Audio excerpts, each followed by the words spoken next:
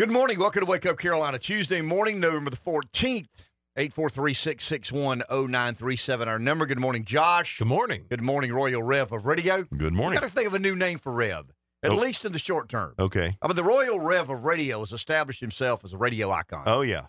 That's right. But I got to, Fairweather Dave doesn't sound right. Leaving early Dave doesn't sound right. Leaving early. Disloyal Dave. There you go. Disloyal Dave. So from now until our Bailout Baker. Yeah, Bailout Baker. There's another good one. Yeah, hey, Josh. That's a play on the old Bailout Barrett when Gresham ran for governor and voted for the bailout. That's what I was thinking. You want to tell you? I'm sure you were. You want to tell you a real quick story? First thing this morning. So when I was running for lieutenant governor, there was a star-studded field running for governor. You had Andre Bauer, Nikki Haley, Henry McMaster, Gresham Barrett, Larry Grooms. The Grooms, I think, got out. Larry got out. He was a senator from Somerville, or that area, the Wando area.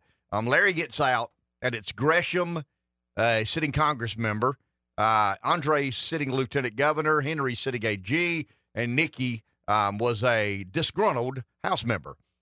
So Gresham decides that he can't vote for the bailout. Remember TARP, Troubled Asset Relief Plan, and the bailout of the auto industry and whatnot in 2000? That would have been in 9. Yeah, that would have been, the world blows up in 8, early 9. The election is in 10. And Gresham, I think in early 09, voted for the bailout. He voted against the first bailout. They went back and refined it. And the refining of the legislation didn't matter. The fact that Dick Cheney paid Gresham a visit, I think, is what encouraged him to be a supporter. I think Cheney might kill you. Anyway. He's been known to shoot people. In his day. He shot the only trial lawyer that was a Republican supporter at a pheasant hunt at a hunting reservation. But Gresham votes for the bailout. Gresham is a legitimate gubernatorial candidate. I mean, there's no doubt. Looked the part, sounded the part, had a resume to suggest he could be a perennial front runner in that race. But he was stuck with that vote. I mean, he had that vote. So our good friend Robert Haley will deny this, but I think he's being dishonest when he does deny it. Gresham gets up to speak at a big Greenville gathering of Republicans. And when Gresham begins addressing the crowd that would have been in late 09, maybe early 2010, the crowd starts chanting, "Bailout Barrett, bailout Barrett, bailout Barrett." There happened to be about 4 or 5 cell phones there. Now, remember, this would have been 13 years ago, so the cell phones weren't as prevalent. I mean, they're there, but they're not like it is today. I mean, it's just nowhere near like it is today. And I still believe that Robert Cahaley masterminded that. I still believe that Cahaley paid somebody in the room to start the chant, "Bailout Barrett." And it's a little bit like the growth in Horry County. You're riding down a country road, and there's a house sitting in a field, and you say to yourself, what fool would build a house in that field? And then you drive by 2 weeks later, and there's 2 more houses under construction, and you say, there are 2 more fools building houses in that field. And about a year later, you ride by and say, I'm not going to be the only fool to not build a house in that field. So when somebody started yelling, "Bailout Barrett, and somebody else started yelling, "Bailout Barrett," that mob mentality, I'm not going to be the only one standing here not yelling "Bailout Barrett." And there were about 2 or 3 cell phones, and Fitz News and a couple of other alternate media sites got their hands on it. And it really, I mean, everywhere we went after that, and by we, I mean, if the Greenville GOP is meeting, they're inviting all the gubernatorial and candidates for lieutenant governor. So we all heard each other spiel over and over and over and over again. And when he would stand up to speak, he went from being a sitting member of Congress and probably the front runner in the race at that time. The races take a lot of twists and turns, and I'll accept that. But Gresham Barrett went from being a distinguished member of Congress and a front runner for governor of South Carolina to Bailout Barrett. And he couldn't shake it. So mission accomplished. He just couldn't. He could not shake it. He's the guy that voted for the bailout. He's the guy that voted for the big banks on Wall Street. And it was over. I mean, there was no way. I think Gresham may have ended up making the runoff. He and Nikki were in the runoff. Despite that, but I still believe, and that's kind of an interesting twist of fate. I still believe there were two things that happened, and I had a front row seat at that. I saw Sarah Palin and the height of the Tea Party endorse Nikki Haley, and that was, I mean, you could look back on it and say, one of the most important moments in the South Carolina political history, and I watched Gresham Barrett get labeled Bailout Barrett. So when you really think about the trajectory of Nikki's career, the trajectory of, I think Gresham's working at a church, if I'm not mistaken. He was a person of faith and very public, kind of wore his faith on his shirt sleeve. And I think he left Congress and got deeply involved in a church, one of these big mega churches in the upstate. 843-6. That's kind of an interesting sidebar. Now, Haley will deny it. I mean, Robert will say, "You ready?" I didn't have anything to do with that. I was polling. I didn't have anything to do with that. Okay. I know you well enough. So somebody orchestrated that. Somebody was the mastermind. Truthfully, Robert probably spent $500. I mean, he gave Josh $20, Dave $20. Some person with an iPhone, when the iPhone was, kind of the first of the iPhones. Hey, you filmed this. These two guys are going to stop yelling, or they're going to start chanting Bailout Barrett. We hope it's kind of viral in that crowd, and it did. And everywhere Gresham went from there on, kind of in the party operative world, he was known as Bailout Barrett. and as I said, Robert was like, "I didn't have anything to do with that. I don't know anything about that. I was polling. I didn't do that." Okay. Your impersonation is funny. I know how you roll. My friend. And it had all the fingerprints of a Haley. Is that a dirty political trick? Is there anything dirty in politics? That's an interesting question. Is there anything dirty? All is fair in love and war. It's a zero-sum game. Speaking of politics, we got a couple of nuggets of information yesterday regarding Rev and I enjoy night games at Williams-Brice. I think true. It's kind of an exciting place. Can confirm. They've got these lights now, and they've got this pregame 2001 in Sandstorm, and then the game starts, and it ain't such a encouraging endeavor because they've had their issues this year. But as a Gamecock fan, at about 1 o'clock on Monday, one of the most important subjects you're waiting on is the announcement of the following week's game. Not this Saturday, but the following week. News broke yesterday at about 1. I think my daughter texted Rev and told him, and he, in turn, texted me. Rev texts me, "Hey, 7:30, Clemson." I'm like, "Did Libby tell you that?" I mean, did my daughter tell you that? Because you were about 2.5 minutes behind her. Okay. I think she's got a bat phone. I mean, I think she's got a direct line. And I knew she probably had sent department. it to you already, but, I saw it, and I sent it to you as soon as I got it. Well, I mean, the reason is, and I think this explains it rationally, they're charging you so much money to be a football fan today. I'm not a Clemson fan, but I hear from Tiger Faithful, man, it's gotten really expensive to be a Clemson fan. It's gotten really expensive to be a Gamecock fan. It's got extremely expensive to be a college football fan. They can't charge you that much to just be a football fan. You've got to make it's entertainment dollars. I mean, these aren't football dollars any longer. These are entertainment dollars, and part of the entertainment experience is to tailgate. I mean, it's a lot of fun, and I've invested in a parking spot that I like. I went up there and looked around and found one. Rev knows how many times have I said this, end of the road under a tree near a bathroom. There are others that I could have had, but I found this one. It's nice. Near a bathroom. It's at the end of a row. You can kind of it's a little bit like the corner lot. It looks bigger than it really is, and we have a lot of friends and family that come by, especially when the weather turns cooler, and a night game at home late in the season is always one of the grandest of occasions when it comes to tailgating. So we found out yesterday at about 1 o'clock that not only is the Kentucky game this Saturday a night game in Williams-Brice, but next Saturday Clemson comes to town, and it is also a 7:30 affair on the SEC network. Now, I don't know what that's worth. I mean, to me, the fans believe there's a bigger home field advantage at Williams-Brice for a night game than there is a day game. I have no idea if the data bears that out. I mean, I don't know. How many times have the Gamecocks covered at home during the day? How many times have the Gamecocks covered at home at night? I don't know that. I just know there's a sense that it's a more exciting place to be at night after you, as they say in Baton Rouge, have had all day to get lathered up. They do that in Death Valley, both at Clemson and LSU. They do that as well in Williams-Brice. But But not only did we find out yesterday at about 1 that the Clemson-Carolina Palmetto Bowl, what a lame name for that. I mean, we got to do better than that, guys. We could actually start the movement, Josh, on Wake Up Carolina to find a better name. I mean, I think about secession. I don't know why we've debated what the name of the game should. Palmetto Bowl is so generically South Carolina. The Secession Bowl, secede. I mean, maybe we call it that. I mean, South Carolina and Texas have been most famous for give us half a chance to secede, not succeed, secede, and we'll take you up on it. It's almost like Bedlam. You know, the game Bedlam, Oklahoma. That's just the coolest name. The Red River Rivalry.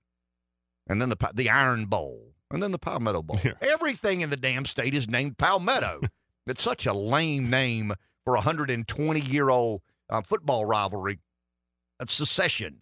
I just kind of like that. It's kind of like Bedlam. Anyway, so we find out late yesterday afternoon, the news began kind of stirring around and some of the rumor milling that there was a chance. I read it on Twitter, called our buddy Haley, who had nothing to do with that. I didn't have anything to do with that. So I called Haley. And I said, or I texted him, but I said, anything to this? He said, yeah. I mean, they've got to move some things around, and they've got to position and adjust. But, yeah, there's a pretty good chance. And I'm ready to go on the record. There's a better than not chance that Donald Trump is coming to the Carolina-Clemson football game as a guest. I mean, they'll call it a guest of Henry McMaster. He's coming to antagonize Nikki Haley is what he's doing. Nice. Tim Scott gets out of the race. Yep. So there's one South Carolinian now, who's running for president of the United States, and it's probably 80-20 that Trump is moving some things around and will be a guest and an attendee at the Carolina-Clemson game, 7:30, Williams-Brice. I don't know when he gets there. I think he went to the Iowa State game or one of the football games out in Iowa. It's an important primary state, the caucus state in January. So you've got Iowa, New Hampshire, and then South Carolina. And, I mean, I guess he's coming to upstage Nikki Haley. And this will be kind of interesting to watch.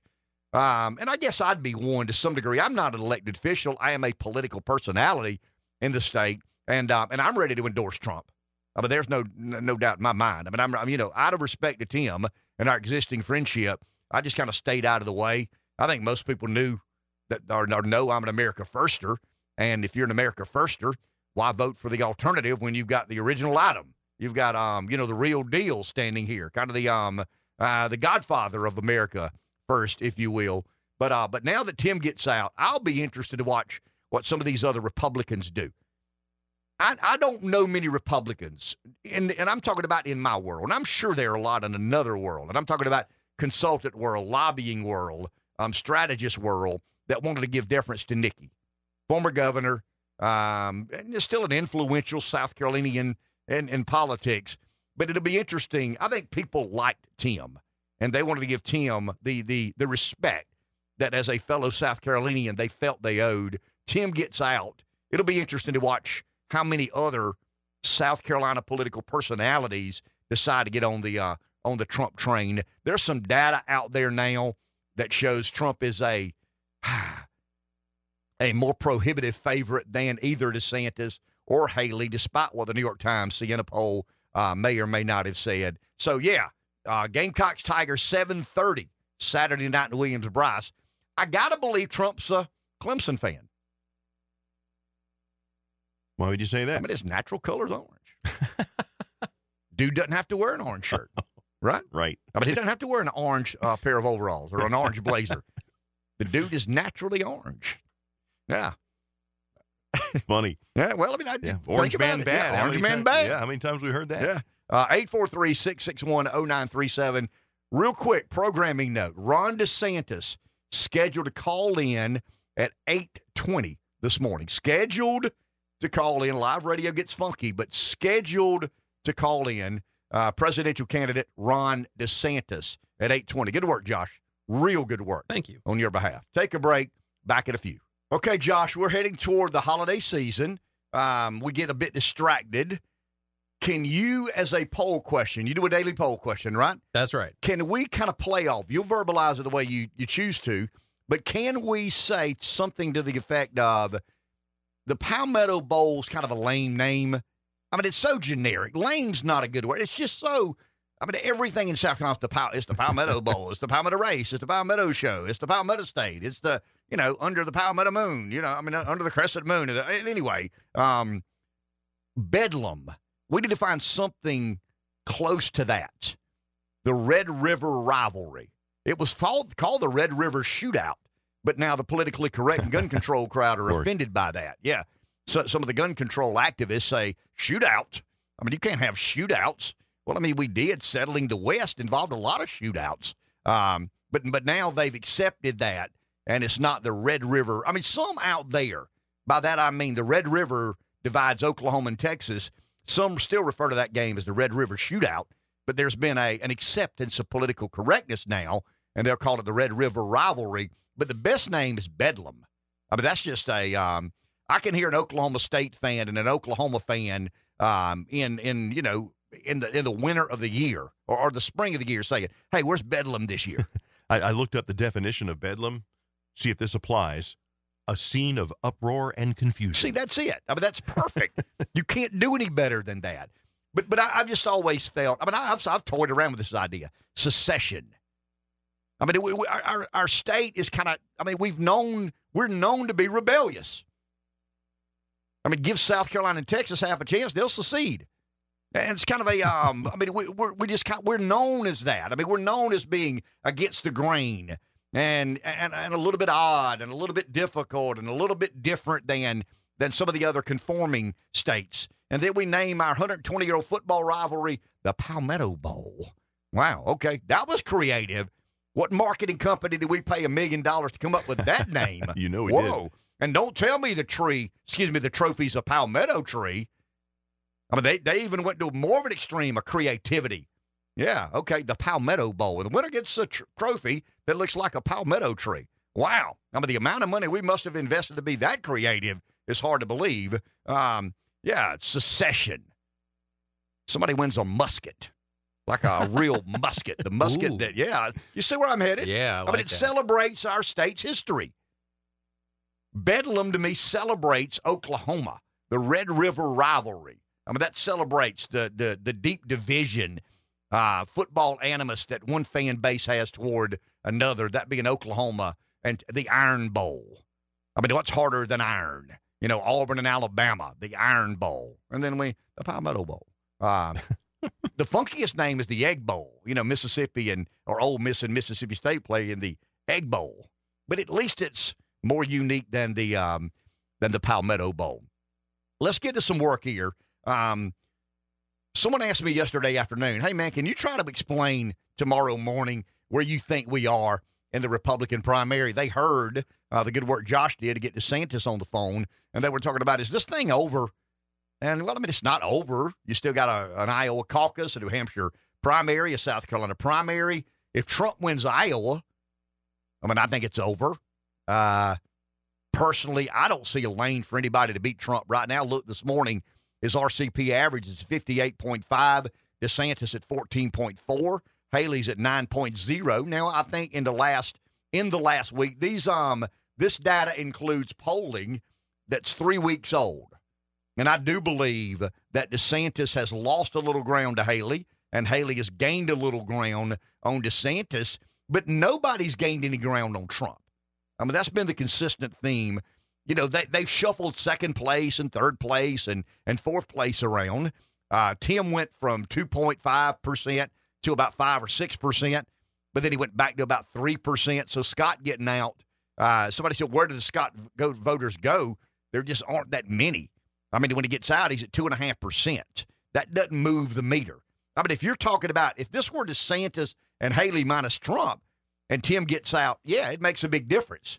If Nikki got 75% of Scott's supporters and DeSantis only got 25%, there's a point or two, there that you're starting to move around. But I don't know how you get anywhere other than Trump winning this nomination. And I don't know that jail time matters. I mean, I really and truly don't. How wide is the Resolute desk and how wide is the door on a jail cell? I mean, I think that's the question we may need to ask ourselves. How wide? Somebody get a tape measure and measure the width of the Resolute desk and the door of a prison cell and see if it goes in. I mean, that's the craziest thing to even consider, but I think that's where we are pivot today, huh? You might have to pivot the desk a little. It might be some of that, snap together furniture. I don't know. You may snap it apart and then snap it back together once you get it in the prison cell. I have no idea where we go from here. But somebody asked me yesterday. So here's where I think we are. Tim Scott was running for president. Tim was running as a kind of an inspirational, optimistic, different sort of candidate. He said on the Trey Gowdy podcast, I listened to it last night. He said, now's not my time. He's exactly right. The Republican primary voter are not looking for an uplifting, inspirational sort of a political actor. They want somebody spiteful. I mean, they want somebody to level the playing, to settle the score that they believe has been done to them throughout the ballots of the last, nearly 7 years since 2016.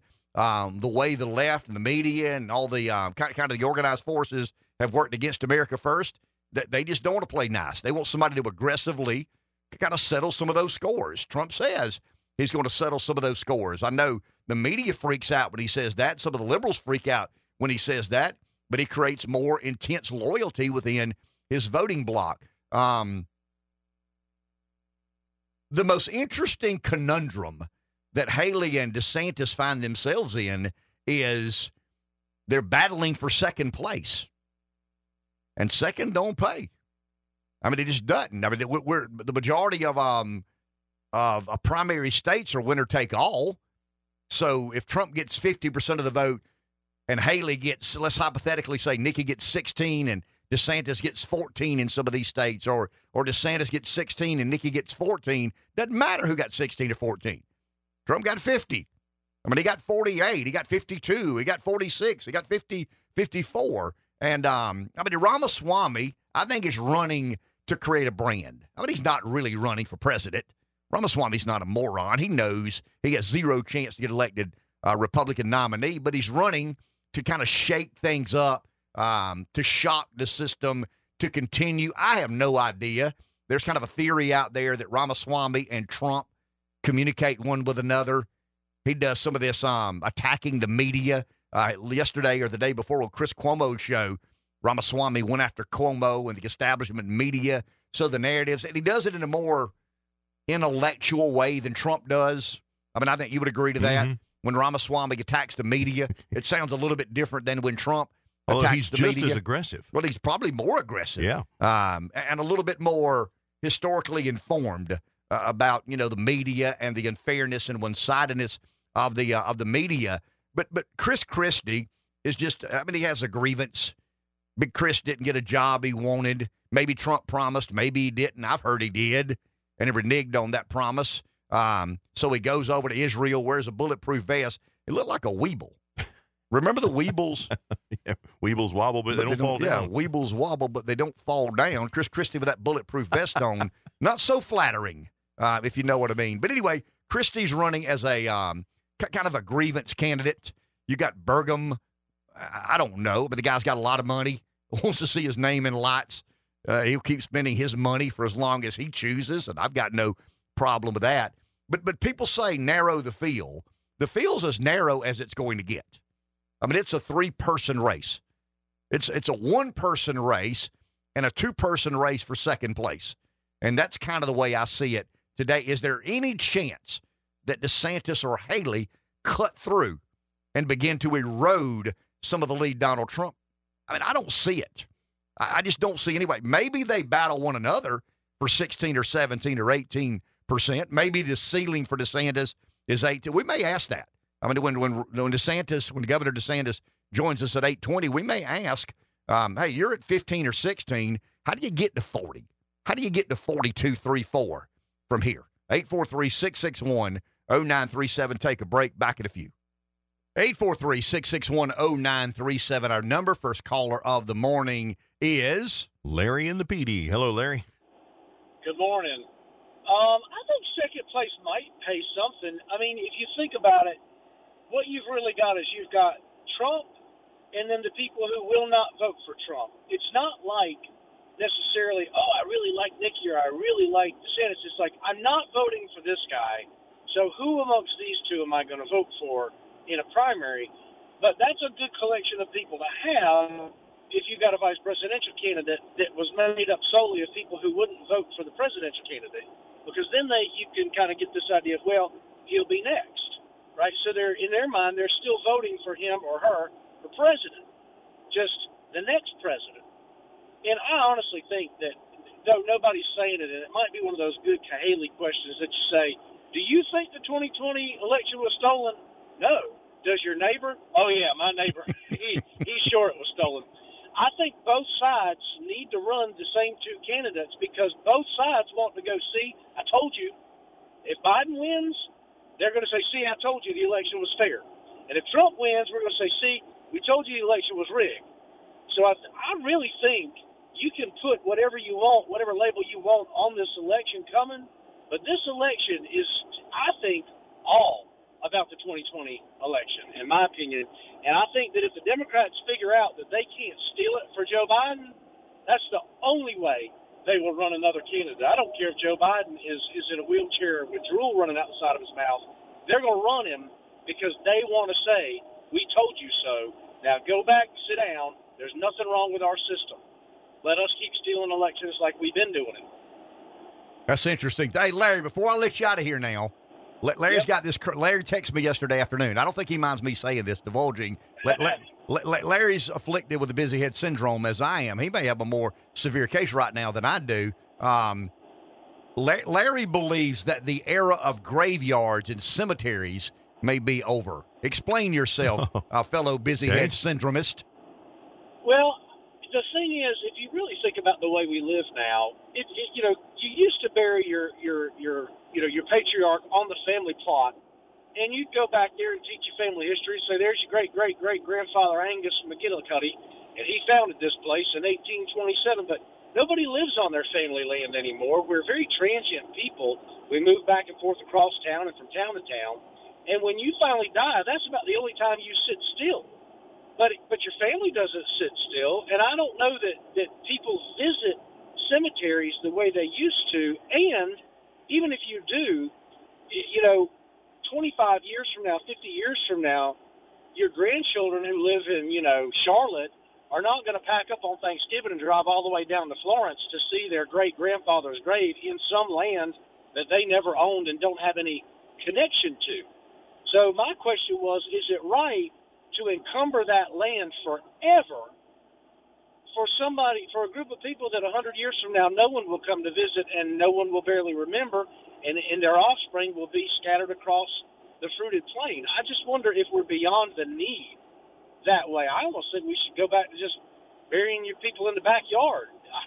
I know that sounds a little weird. So Larry, so let's say that South Carolina remains one of the fastest growing states in America. And this plot of land that has always been a cemetery has a higher and best use of residential or commercial development. Do we exhume the bodies? I mean, what do we do with that land? Is that land encumbered forever and we move forward, in spite of that? Or do we include that as part of this transition? I don't know. And that's a great question. But the real question is, and I hate to side with the eco-terrorists on this, but maybe the way we bury people is the problem. That we put them in these indestructible caskets where they slowly decompose way slower than they ever should have. And that's why we're like, what are we going to do with the leftover stuff? There shouldn't be any leftover stuff, really. You should just return to the earth the way God intended for it to be. Yeah, you bury somebody, not to keep them there forever, but because if you leave them above ground, that's not a good alternative. But, with cremation and things like that and the natural way that you can bury people now that in 10 or 15 years they're consumed by the earth like they should be, we wouldn't necessarily have these problems.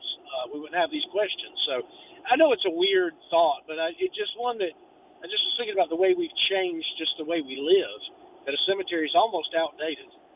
Thank you, Larry. Appreciate it. That's kind of an interesting, and you know me, I mean, I like to get the kind of the creative, the contrarian juices flowing. Josh is looking at me kind of funny today, but I think what Larry's talking about is there was a day, and maybe it's still the case for some of you out there, where going to visit your grandfather's grave I mean, that was, obviously a way to pay respect, but it was a way to put your arm around your kid and talk about the life he led, the influence he made, and and what we owed him. I just think it's kind of an interesting. It's part of our history, but let's think about this: if we are continuing to grow, and there is land that is sitting, let's say it, dormant. Let's say that Rev owns a plot of land, and it'll the maximum capacity of the number of graves on this property is 1,000, and we're at 1,000. That land, for all practical purposes, it's a graveyard, it's a cemetery, but its highest and best use could be that of development. It could be a residential neighborhood. It could be a commercial property. It could be public space. I don't know. There's a variety of values that land bring to the table. Should we consider, I don't want to say the abolishment of graveyards, because personally, I'm looking for a pyramid in Pamplico at my demise, out by the Great Petey River, kind of a shrine. Oh, yes. What would be suitable for me, maybe built like some King Tut pyramid. Anyway, that's the story but I'm a humble soul, right? I think Larry's concept is interesting. And, we build these or we buy these. I know the funeral homes and the guys who run cemeteries are going to say, whoa, whoa, whoa, whoa, whoa, whoa, whoa. Well, this doesn't happen overnight. But, I remember what we spent on a funeral. You just did that on a casket, and you can buy titanium, or you can buy hickory, or you can buy, bronze or whatever. You can spend as much as you like to spend on the, I guess, the perceived respect you think you owe that deceased member of your family. But if we continue to bury people on land or, in cemeteries, do we need more land? And is it wise for a community to say, okay, there's 27 acres over there, and they're going to develop that into a cemetery? Or there's 27 acres over there, and we're going to build, 104 homes. I just think that's kind of an interesting dynamic. And I do believe that, in an earlier age, we didn't keep the best records.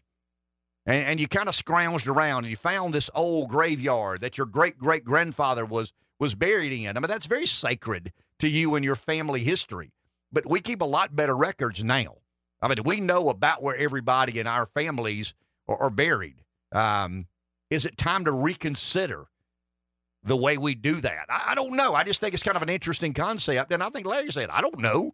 It's just, once again, something we've always considered to have to stay the way it is. We're not stopping with that. That's nonsense.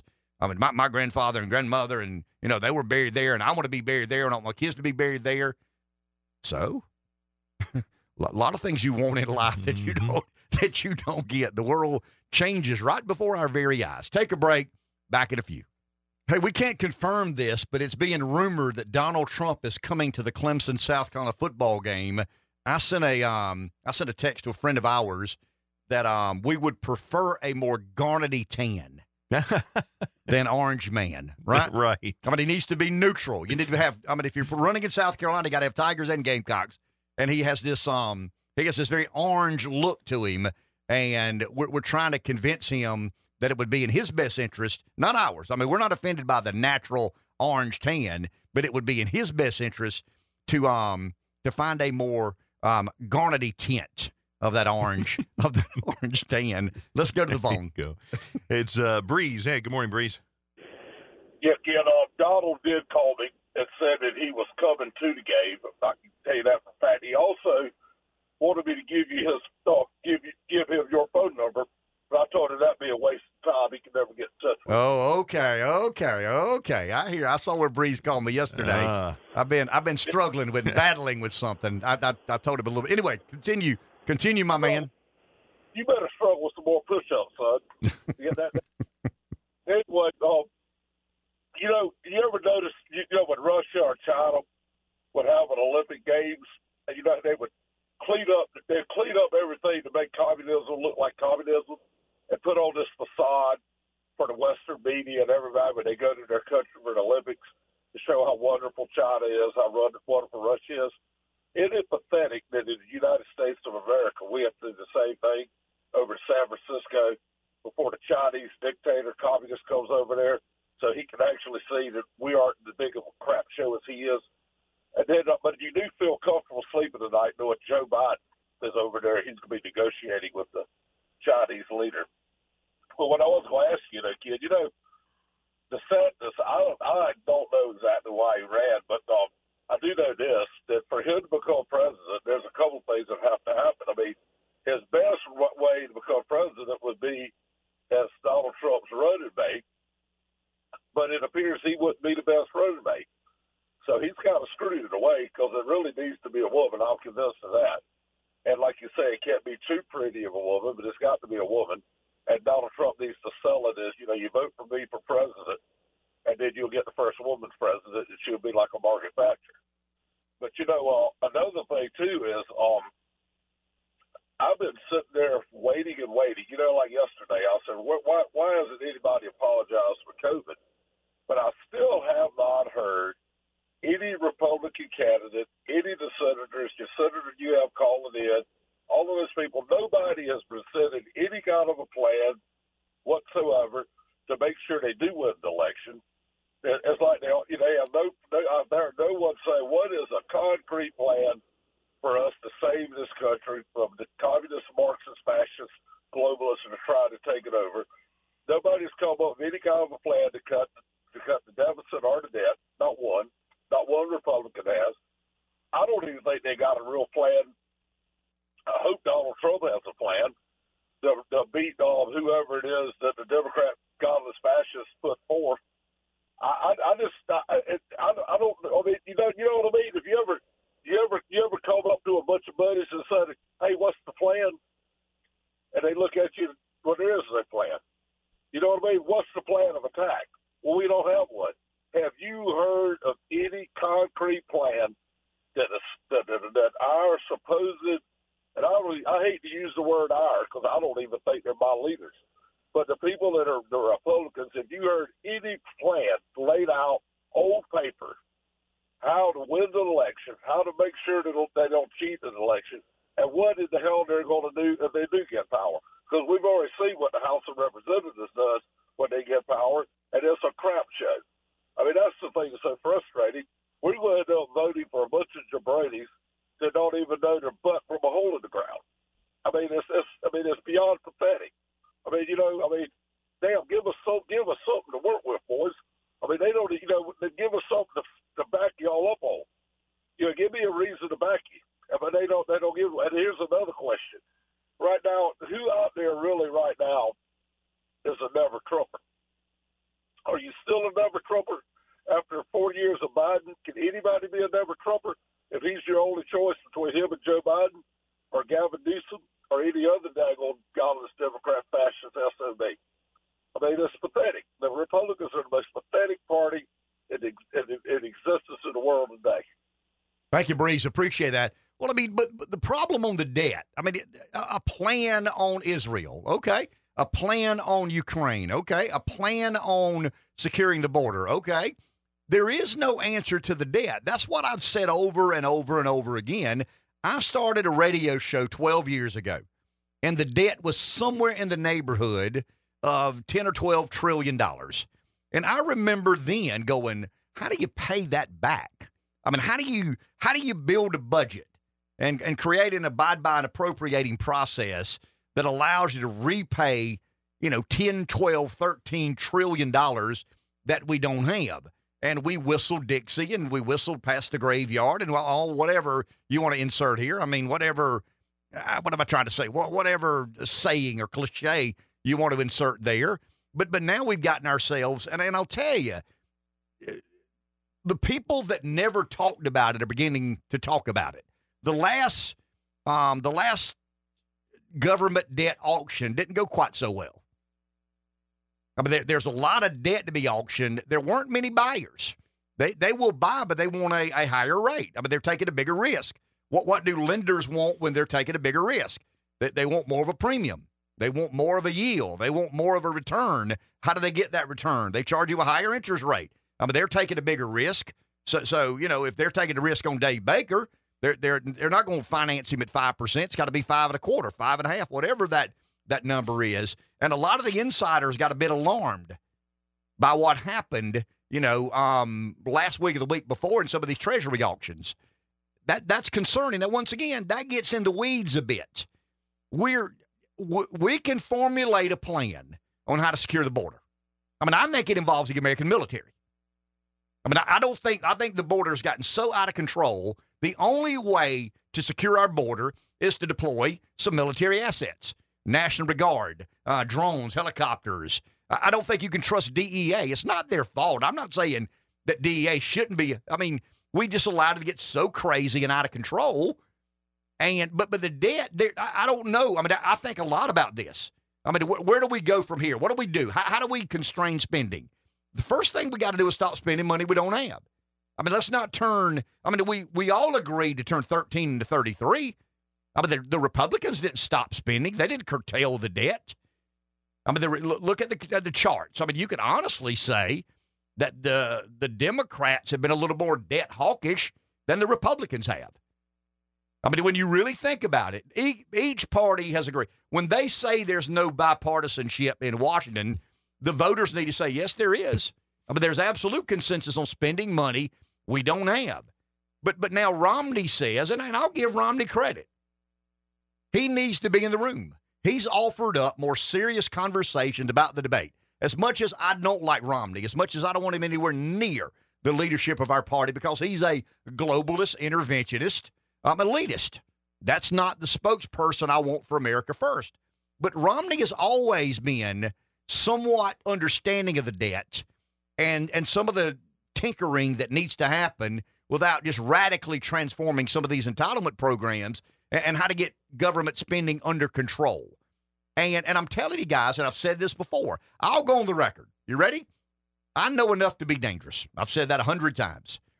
If we have the two issues that I've said we better get more serious about are debt and energy. We're living in la-la land when it comes to energy policy. We've allowed these liberals to convince some Americans that we can decarbonize the economy in 10 years. That's nonsense. That's asinine. That's juvenile. That's dumb. It's dumb for anybody to believe that in a decade we can decarbonize the largest economy man has ever known. Can we do it in 50 years? 100 years? Maybe. I don't know. I don't know the answer to that. I don't know what technology lies around the bend or around the corner. I think we've had EV peak. I think now you're seeing some of the consequences of what the government tried to do by incentivizing certain sectors of transportation. But I'll say this. I don't believe that the majority of South Carolinians know how close we were to having rolling blackouts in South Carolina. Not in Russia, not in Syria, not in Iraq, not in Saudi Arabia, in the good old U.S. of A., the most developed nation man has ever known. We came extremely close to having rolling blackouts in South Carolina over the hottest of the summer months. If we have an abnormally cold winter, if we have a 6 or 8 day stretch of lower than average temperatures, we are going to be notified by power companies that you're going to have to, it's not going to be a choice of yours. They're going to choose in certain areas to cut the power off. Now, I don't know that we have a cold winter, but if we have one of these streaks, 6, 7 days of abnormally cold weather, and we kind of know what the averages are in South Carolina, the power companies are going to begin notifying you they don't have the power available. They can't purchase the power from other places.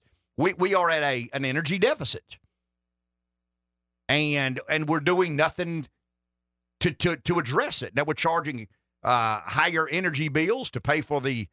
I got a good word if we're on satellite radio. The cluster, you know what, for some of what happened with the partnership between Santee and SCANA and who else was involved in that? SCANA, Santee, and the nuclear site. Yeah, the nuclear site and Cross. Anyway, the one that just went south, and the media will tell you that's $3 or $4 billion, $2 or $3 billion. That's probably somewhere north of 10, south of $20 billion that the energy sector in our state is going to have to make up. And it doesn't matter about pointing fingers. Was it Westinghouse's fault? Was it Mitsubishi's fault? Was it SCANA's fault? Was it Santee's fault? Answer, yes. Yes. I mean, it was a very complicated endeavor. It went south. The state took it on the chin. The consumer is going to have to pay for those companies affiliated to make up for that huge deficit that was created.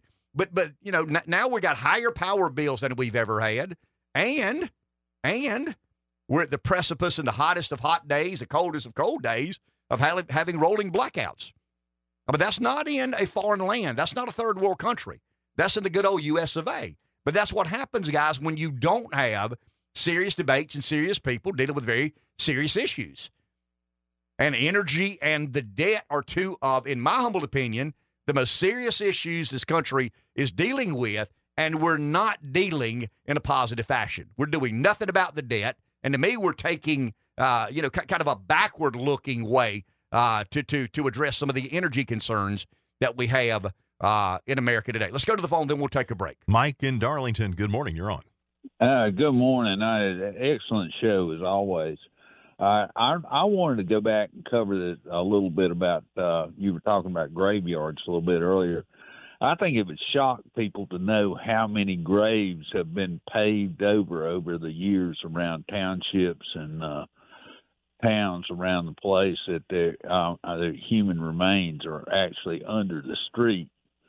And but the way we handle bodies, I mean, it's always been kind of a benchmark in anthropology, the progression of human society when they buried their dead or when they gave honor or disposed of the bodies in an orderly way instead of just leaving them for the scavengers to pick up on the side of the trail.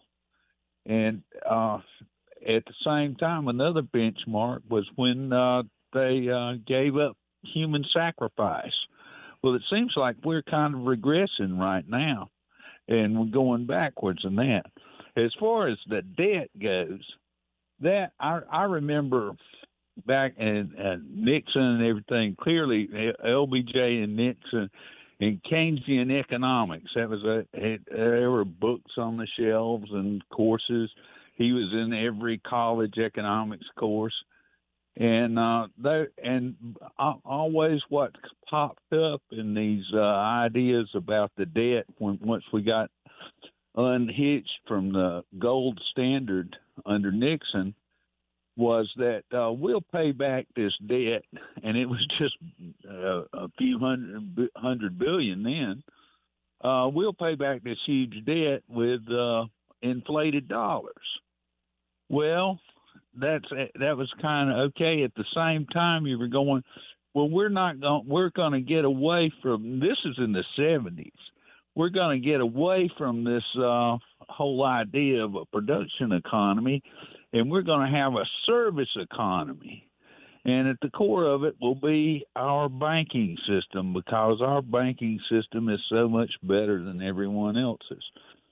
Well, I think everything hinges on, if you're doing business, you have to have a certain amount of trust to exchange goods and services and to facilitate the complex endeavors.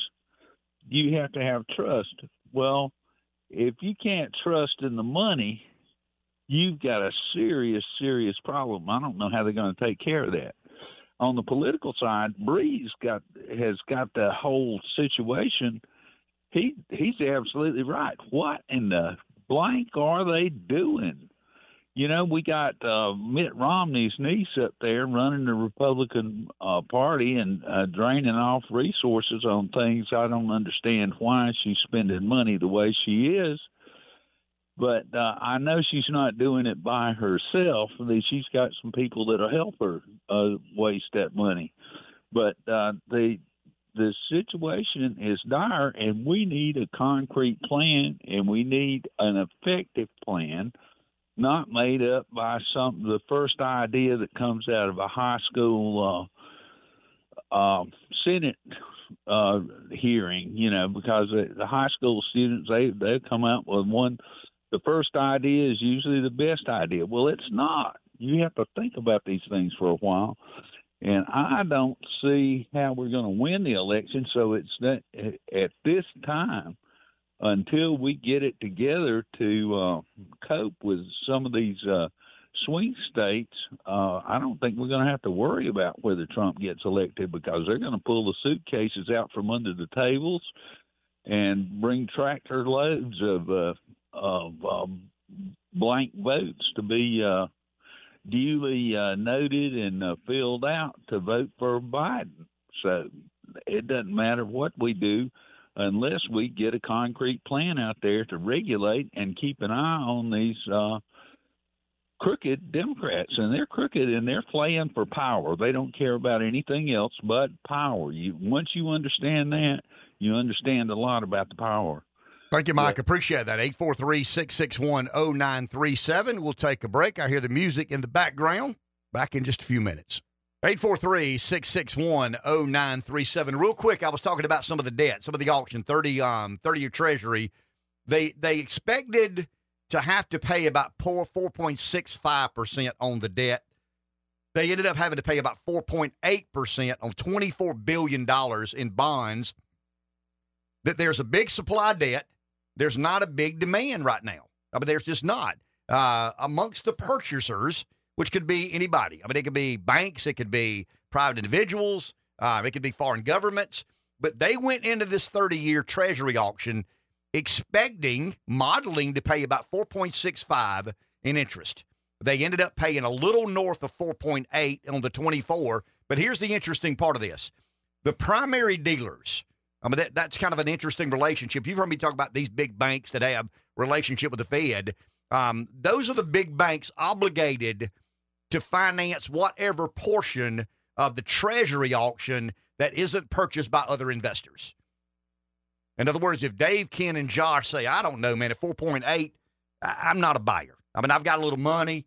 I believe in the full faith and credit of the U.S., but I can't do it 4.65. I can't even do it at 4.8. Whatever is not purchased in that manner, these primary dealers, these big banks, have to purchase what the other investors do not. They ended up buying about a quarter of the debt. They thought they were going to buy about 9%. I mean, I'm not an economist. I'm not educated or versed in the economy. That's concerning to me. I mean, that's alarming. To be honest with you, you offer up $24 billion in U.S. Treasury debt. You expect to pay 4.65 in interest rate. You end up paying 4.8, and these primary dealers that you already have a deal with expect to purchase about 9% that there is no public demand for. They end up buying about 25. It's actually about 27% of that debt. That's once again, that's kind of geeky.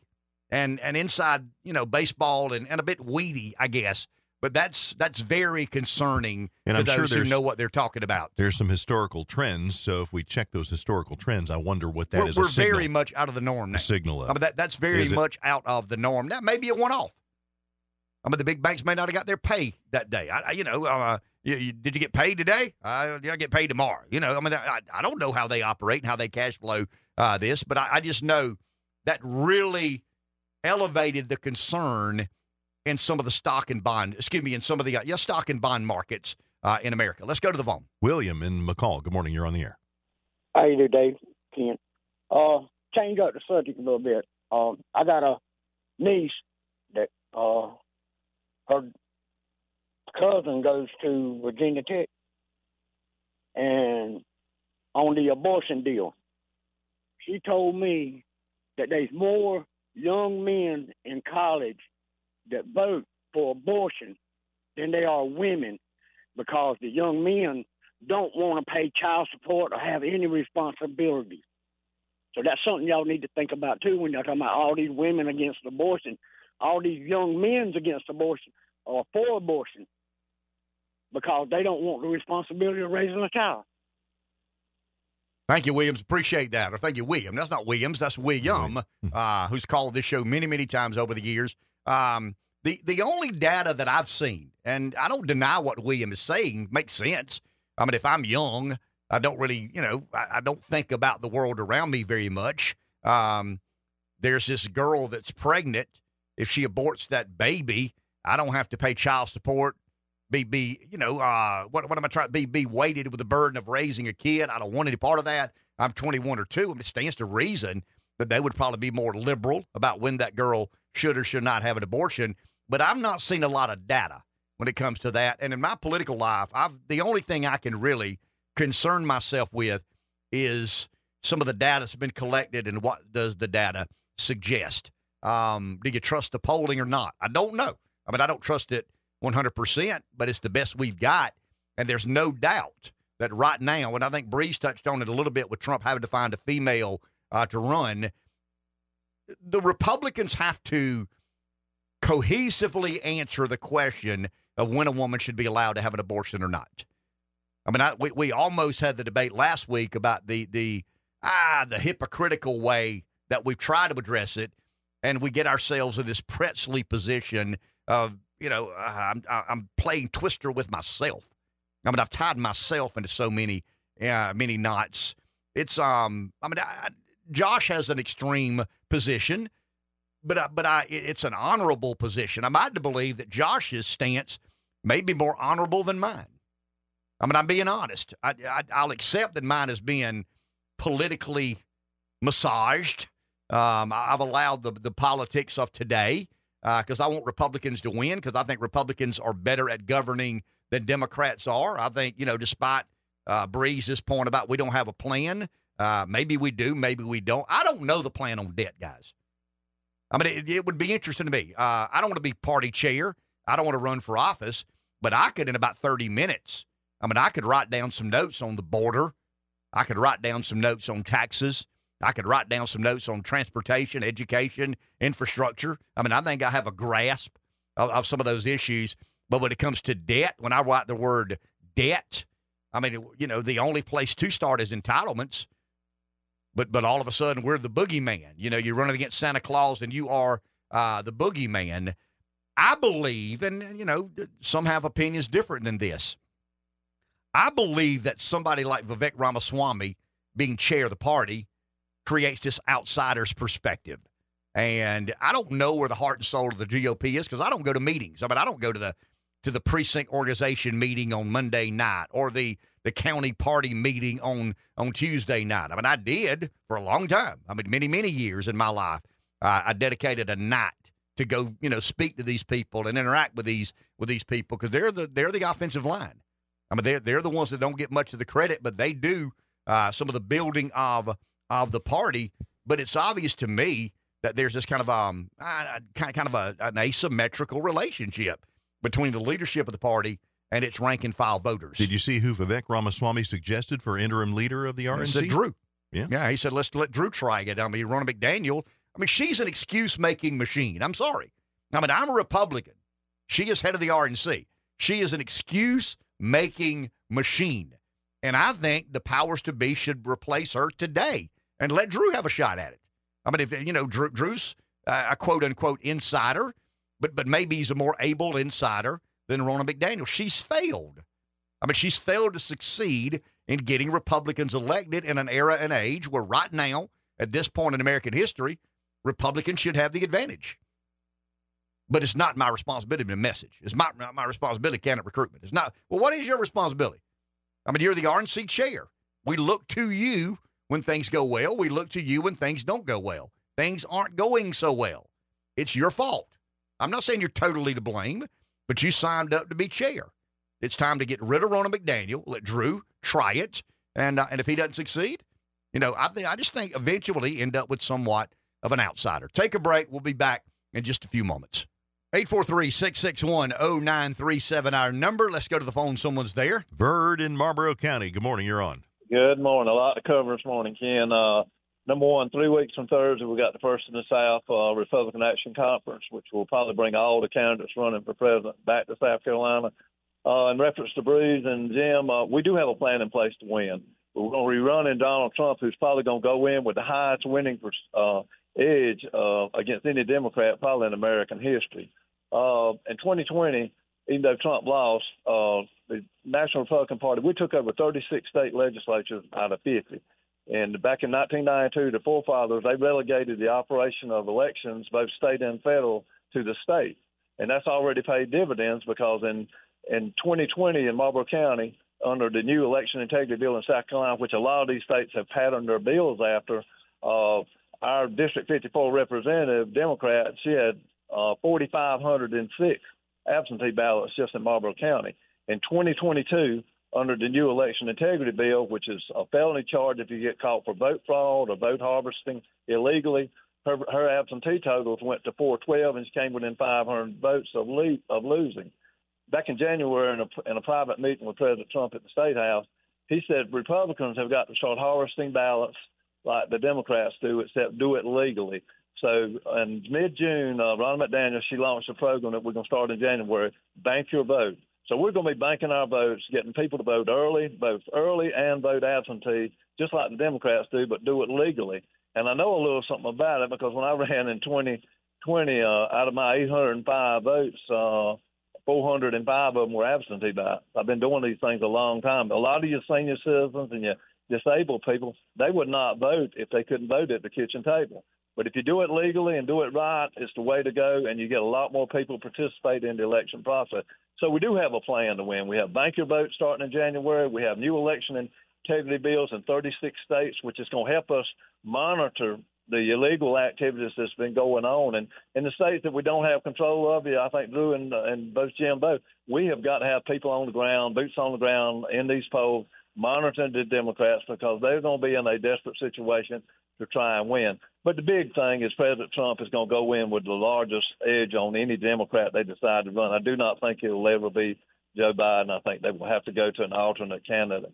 But we're going to have the best horse in the race, and that horse is going to come out as the 47th President of the United States, Donald J. Trump. Thank you, Vert. Appreciate that. 843-661-0937. And that's a guy doing the kind of the rank and file building of a party. I'm glad to hear there's a plan. Well, I mean, there's a plan. The problem with the Republicans today is it's hard to put a plan together when throw out all the bums is the consensus of the voting. And that's kind of where the GOP is. It finds itself very disenchanted with anybody not named Trump. I mean, the polls clearly show that. Is there a never Trump element in the GOP? Yes, of course there is. I mean, it's 35%, maybe. That's unfair. Never Trumpers are probably 25%. I'd rather have somebody other than Trump. It's probably 35 or 40%. But, I mean, Trump's going to be your nominee. Can they coalesce? Can they consolidate? Can they find, I don't want to say a reason to get behind Trump because can they find a reason to be loyal to the Republican Party? And I get real frustrated. I mean, Vert and I probably disagree on some of these. I'm concerned about the plan because I saw what happened last Tuesday. I mean, the president underwater 58 points should be toast. And the Republicans underperformed in Virginia. The ballot question in Ohio underperformed. The Republican underperformed in Kentucky. And you can say it's not this simple, and it's not. It never is as simple as someone like me would try to articulate it to be. But Trump wins Kentucky by 29 points, and a good Republican candidate loses Kentucky by 5 points. Somebody got to put that puzzle together. Somebody's got to admit that some of the America Firsters don't show up when Trump's not on the ballot, and some of the never Trumpers or not so much Trumpers don't show up when Trump is on the ballot. And it's a dilemma. There's not enough of them, and there's not enough of us. There's enough of them plus us plus them, but there's not enough those who find Trump unacceptable to win. There's not enough of those who would rather have nobody but Donald Trump. I mean, once again, I know it's not that simple, but it kind of sort of is. I mean, the Republican Party finds itself, once again, my word, in an asymmetrical relationship. The donor class are going to fund Nikki Haley. I mean, you can mark on this. Nikki bought $10 million in ads in Iowa. I mean, she is now their darling. Tim's out of the race. I don't think Tim was ever a neocon. He was somebody who tried to kind of sort of have it both ways. I mean, I never had Tim say anything negative about Trump. I don't know how much personal loyalty there is. I mean, Nikki made Tim a senator. Remember when Jim DeMint took the job at Heritage Foundation, Nikki was governor.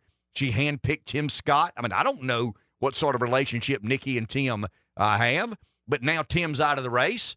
It's pretty obvious Chris Christie isn't going anywhere.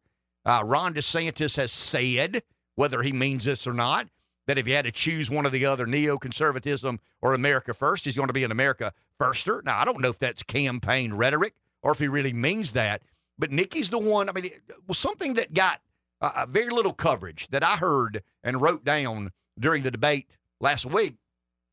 Nikki said it's not the fact that Israel needs the U.S., it's U.S. needing Israel. I mean, I don't know why that didn't get a lot of play, but that's an interesting statement. Go back and listen. I mean, you can archive it. Go back and listen. She says, and I quote, it's not that Israel needs the U.S., it's that the U.S. needs Israel. Well, I mean, that's Raytheon board talk. I mean, that's McDonnell Douglas board talk. I mean, that's carrying the water for the military-industrial complex. I mean, I don't know if that was a faux pas. I don't know if she meant to say that. Or said the quiet part out loud. Yeah, or said the quiet part out loud. I mean, we do that at times. I mean, I've debated and, you know, in my heart of hearts knew how I felt about something, but I wasn't sure I needed to say it that way. And you would say it, and the second you say it, you're like, wow, I should have said that. I mean, that's not the way. I mean, that could be interpreted a certain way that I didn't mean it to be interpreted. And when Nikki said, I'm like, whoa, okay. So did she really mean that, or was that just mistakenly said? I don't know, but it reflects to me, I mean, her lane is neoconservatism. Her lane is the Mitt Romney, John McCain, globalist, interventionist kind of mindset. And you know, we'll find out what the appetite is when it comes there. This is kind of an interesting question, and I'll ask our listeners. In a two-horse race, Trump or the other, does Trump beat DeSantis head-to-head worse than he beats Haley, or does he beat Haley head-to-head worse than he does DeSantis? I mean, I think he beats Haley solid. I think he beats Haley 65-35. I think he beats DeSantis 60-40. Now, I don't know that. I don't have any data to show that. The only data point that I've seen that kind of leads me down that road, the DeSantis voter say their second choice is to the tune of 43% Donald Trump, about 26% Nikki Haley. So if you kind of extrapolate that data, you kind of get if DeSantis gets out, Trump wins, and Haley loses, most voters who don't like Trump find DeSantis to be, the most watered-down version of Trump outside of Ramaswamy in the field. In other words, you've got a sliding scale. Trumpism to the extreme is Donald Trump. And then you've got Ramaswamy. And then you've got DeSantis. And then you've got, I would argue, Christie.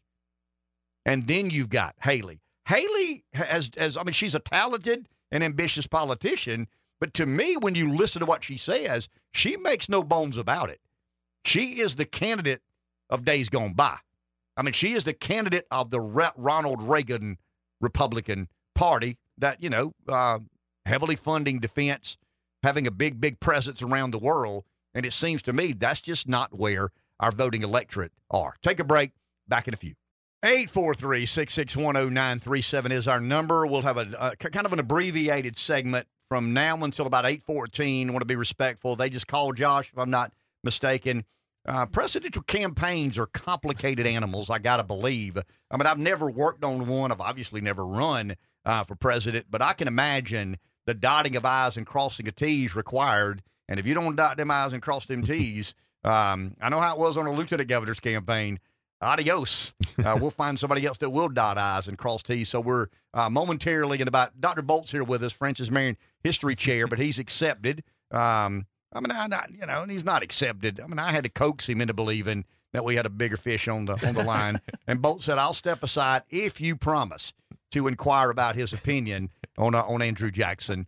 But I mean, seriously, DeSantis would be today, right now, at this moment, the lead alternative to Trump. You could argue that Nikki may have a little more wind in her sail right now. She's narrowing the gap. Yeah, but it's still, I mean, he seems to be alternate number one. Right. And if Trump were to step aside, then then DeSantis would be the next man up, if you will. But Trump is not likely to step aside. If he's forced to. if he's incarcerated, I think is what you're saying. Somebody, forces him. I think I led the show this morning, Dr. Bolt. I believe that the question we should all ponder is the width of the Resolute desk and the width of the door on a prison cell. Because I don't think the Resolute desk is snapped together furniture, right? Right. I mean, there's some history there. I don't think it's IKEA, and you kind of take the cordless drill and you take the top off and the. But is there any precedent to this in American history? I mean, you're an expert on early American history. That's about as crazy as it gets. But is there a precedent to a candidate, a front runner, a likely choice of one party being legally challenged as he is? We say this a lot, but with President Trump, we're continuing to break the mold. I mean, that's a heck of an image you've put in my mind. A couple of guys in orange jumpsuits and corrections officers kind of saying pivot, trying to get a desk into a not prison just a desk, the Resolute desk. So we're going to have to do it in chapters. We're going to have to cut this thing in half. So, again, I like your thing. I think that's just one solid piece of good, strong wood, and I don't know how you make it work, but it'd be a heck of a Saturday Night Live skit if anybody still watches that show. But is there any precedent to a political figure as prominent as Trump dealing with all sorts of legal issues as he is? I mean, just about every other president has been a very, very squeaky clean reputation. That's what always make them appealing. Electable. Right? I mean, Honest Abe Lincoln, of course, right? And so this was an era of intense political corruption, so it was no accident that the Republicans sort of leaned to a guy who was known as Honest Abe Lincoln at the time. So, again, it's when all the dust settles, when we write the history books, I mean, just the chapters upon chapters that we'll get to write on Trump and the fact that everything kind of went this way until you got to 2016 and Trump came down that escalator, and he still continues, and he's good for business. He's good for our business. Sure, but isn't it an indictment on the system? I mean, when you have a person as flawed as he is, and the more of his flaws that are exposed, the more trouble I mean, his poll numbers, they actually increase. Right. If years and years ago, if you just said, well, if anybody's in trouble with the law, that's a death sentence. They'd be forced out. And usually if there's any sort of a scandal in the primary system, somebody has a skeleton in the closet, that's it, game over, next man up. And with President Trump, it just seems to increase his poll number. And again, a lot of people think this is a witch hunt, that it's all politically motivated. Again, who knows? I mean, what is it? We're at 91 indictments as of right now, and it looks like the clock. A couple of weeks ago, I thought, well, they're going to get him on something. But he's kind of punching back, and just to be a Democrat if he beats back all of these and they can't get him on anything at all. And if there come Inauguration Day, there's Donald J. Trump again. There'll be a lot of heartache. You grew up in the most eastern part of the Rust Belt. Yeah, I mean, Buffalo would be what I'd consider. Kind of it's the tip of the Rust Belt on the eastern eastern side. That way, but you're right. Yeah. I mean, do you? I mean, you don't live there any longer. I still got to believe you keep up with that part of the country. Is there sympathy to the Trump cause, the Trump agenda? Trump has done very, very well in Western New York. Nearly carried Erie County in 2016. This is a very reliable, heavy Democratic area. It's been solidly Democrat for over 20 years. And so, again, right, this appeal to we've talked about it before, the forgotten man, the industrial workers who've trying to make ends meet, having to pay so much more for health insurance that they don't have much of a nest egg. They can't provide. They're not going to be able to leave their kids anything behind. Trump's message has appealed, and it's resonated with lots of people in Western New York. A lot of people I know, a lot of family members are willing to charge, and that's the hill they want to die on. Trump is their guy. Is he still the most likely candidate to beat Joe Biden? I mean, from your perspective, you're an expert on early American history, but you're not oblivious to what's happening today. From where you see it, I'm not saying, Dr. Bolt, are you a Trump supporter or not, but from where you see it, does it appear that Trump's momentum and energy and this weird consolidation of all these different factions and forces lead you to believe he's probably the best chance a Republican has to win? I think he's going to get the nomination. Do I think he can beat Biden? I think there might be other Republicans who would have more of a chance just because they're more conventional. You know what you get with Trump. There's so many people who don't like Biden right now, who might say, I'm going to sit this out. I can't stand either one of these guys, or might come out and vote for Biden, even though they don't like him, just because they can't stand Trump anymore. And so, again, I think a lot of the Biden vote the first time wasn't so much a pro-Biden, it's an anti-Trump vote. And I think someone, if it's a DeSantis or Governor Haley probably can, if they get the nomination, can probably start writing their inaugural address early on. I mean, look, Biden is underwater. Bidenomics are not working. His saving grace is that he's probably going to run against a guy who's just as unpopular as he is. I mean, it's not exactly an election that's going to send people running to the polls on Election Day. But you have these unfavorables.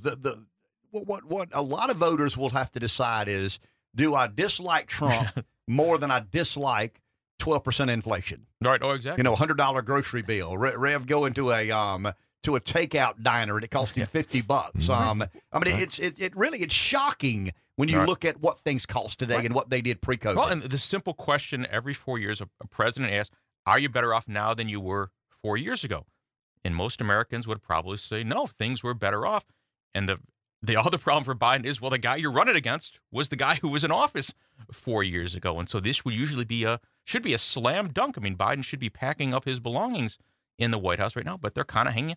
There's a strong chance he could win another 4 years just because of we know what you have with Trump. And there's so many people who've made up their mind that no matter what he offers, no matter what he says, no matter how bad things are, just can't bring themselves to cast the ballot for him. Let's take a break. We're a little kind of different timing here. I mean, I'll get it out in a second. Yeah, a different time frame here than normal. We'll take a break. We'll be back. Hopefully, we'll have presidential candidate Ron DeSantis with us on the other side.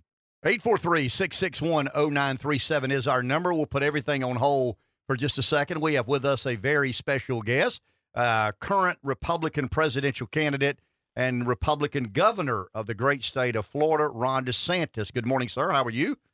Good morning. How you all doing? We are doing well. Happy to have you. Honored to have you. George Will once proclaimed Rudy Giuliani's time as mayor of New York City as the greatest example of conservative government in the last 100 years. I would argue, Governor DeSantis, that some of what you've done in Florida in actually executing a government rivals that of Mayor Giuliani. What are you most proud of in how you've led Florida in a more conservative way? Well, I think if you look at standing up for people during COVID, when I was coming under a lot of fire, not only from Florida, the left, Democrats, the bureaucracy, Fauci, even the Trump administration at the time, digging in and saying kids have a right to be in school, people have a right to work, people have a right to open businesses and have businesses going. That really, putting that stake in the ground, really set the stage for Florida to do what it's done. We became the focus of freedom throughout this country and really even throughout the world. I mean, I had people from Canada, Australia, all these people coming 2020, 2021. So you look at us now, we're ranked number one for economy, we're ranked number one for education, we're the fastest growing state, number one for net in-migration, second lowest tax burden and a 50-year low in the crime rate. And there was a lot that went into that, but I think bucking Fauci, standing up when it was not popular and when I was taking a lot of incoming, at the end of the day, leadership is about doing what's right when it's not easy, because if the wind's at your back, anybody can do it. And then I think what we've done also more effectively than just about anybody is in this country, the left, they are taking over all these institutions. So they take over K-12 education, bureaucracies. They take over corporate America now with ESG and the corporate activism. And in Florida, we've beat the left on the institutional level. We eliminated critical race theory, gender ideology in our schools. We have Parents' Bill of Rights so that parents know what's being taught in the schools and can object if things are not appropriate. Our universities, all tenured professors have a 5-year review and can be let go for poor performance. No one has made any headway on the universities until we've done. We beat Disney against the gender ideology, most powerful corporation in Florida history, and we kneecap this ESG movement where the corporations are trying to impose a left-wing agenda. So we're the free state of Florida. Part of it is low taxes. Part of it was freedom during COVID. But I think we are not allowing the left to take over institutions in our state, and we're doing a better job of fighting back on behalf of the people, because you can win elections, but if the left is going to control every lever of power in this country, they're going to end up imposing their agenda, and our freedom will end up being out the window. Governor, I served a little time at the State House in South Carolina, and I understand the complications the federal government brings about to state legislatures and executive officers. What do you hope to accomplish on day one if given the opportunity to be president?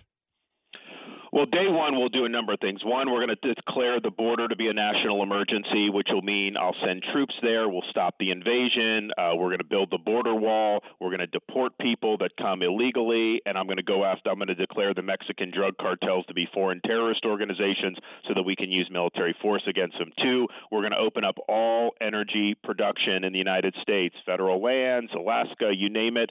We have more oil and gas reserves anywhere in the world. We need to lower your gas prices. We need to increase our national security. That will do both. So that means throwing away Biden's Green New Deal. Another day one, reversing all of Bidenomics, the executive orders, the regulations, the bureaucracy, ripping it out, throwing it in the trash can. That's going to give the economy an ability to breathe. You're going to start to have small businesses be able to get ahead again. So we'll do all those on day one. We'll do border, we'll do energy, and we'll do economy. But the larger issue of the growth of the federal bureaucracy, our founding fathers created 3 branches of government. They did not create a 4th branch, this administrative bureaucracy that has imposed its will on us for far too long and has been weaponized against us, IRS, Department of Justice, FBI, you name it. So we are going to kneecap the administrative state. We're going to rein it in. We're going to impose constitutional accountability on it and ultimately return the government to its rightful owners, which is we, the American people. Governor DeSantis, I believe personally one of our issues of national security is our debt. It's too complicated to give an answer over a radio show in 2 or 3 minutes. But Cliff Note, what would a President DeSantis do about our ever-growing and dangerous federal debt? Well, in Florida, we've cut taxes every year by record amounts, yet we've still run budget surpluses, and we've actually paid down almost 25% of our state's total outstanding debt. From the inception of statehood until the present, we knocked off 25% of it just since I've been governor. So we have a good track record of doing that. I think you got to do a couple things. One, inflation is driving the budget problems because as interest rates go up, the cost to service the debt has ballooned, and that's going to keep going. So we're going to, with the energy, with fighting back on spending, getting the bureaucracy off people's back, we're going to bring the prices and the inflation down and get the interest rates down. And look, I'm going to be willing to veto bloated spending bills that Congress passes. I mean, now they're talking about doing another continuing resolution, which is going to lock in all of the bad Biden policies, all of these excessive levels of spending. And I'm just thinking to myself, they don't care. They're just business as usual, as if none of this stuff is happening. But if you look just in the last 5 or 6 years, the debt has exploded like never before, and that's because of they mismanaged COVID and they've done a lot of excessive spending. But it's been Republicans and Democrats. I mean, that's just the honest to God's truth. When you get up to Washington, both parties are a part of this. I think ultimately what you need to do is you need term limits for members of Congress. You need a balanced budget amendment for the Constitution, and you need to give the president line item veto authority because I have that as governor. I can take out spending. So if they're putting spending in like that's going to transgenderism in Bangladesh in a spending bill, take it out and veto it. So those structural reforms, I think, would help us get on a better fiscal path. Why are you the better candidate and alternative to Donald Trump? I mean, this is an unusual election cycle. You got a guy that wins in 16, doesn't win in 20, running again in 24. That complicates even my world as a radio show host. But what makes you the best candidate to carry the Republican banner in our 2024 presidential election? I've proven that I'm willing to fight for people, and I'll give Donald Trump credit. He would get in fights, but I've proven I can win for people. And Donald Trump would not win when we need it. Yes, he won in 16, but we've been losing elections since then. He was not able to build the border walls promised. He was not able to drain the swamp, and he promised to eliminate the debt, but he added $7.8 trillion to the debt. I have fought these fights and won and delivered victories. That's what I'll do as president. I'm not going in there just for a title. I'm going in there to deliver those results. And then finally, I've shown an ability to lead.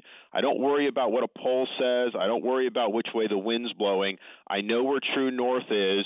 And when you're leading in this country, The left's not going to like it. The media's not going to like it. They're going to come at you, but I'll take the hits. I'll take the blows.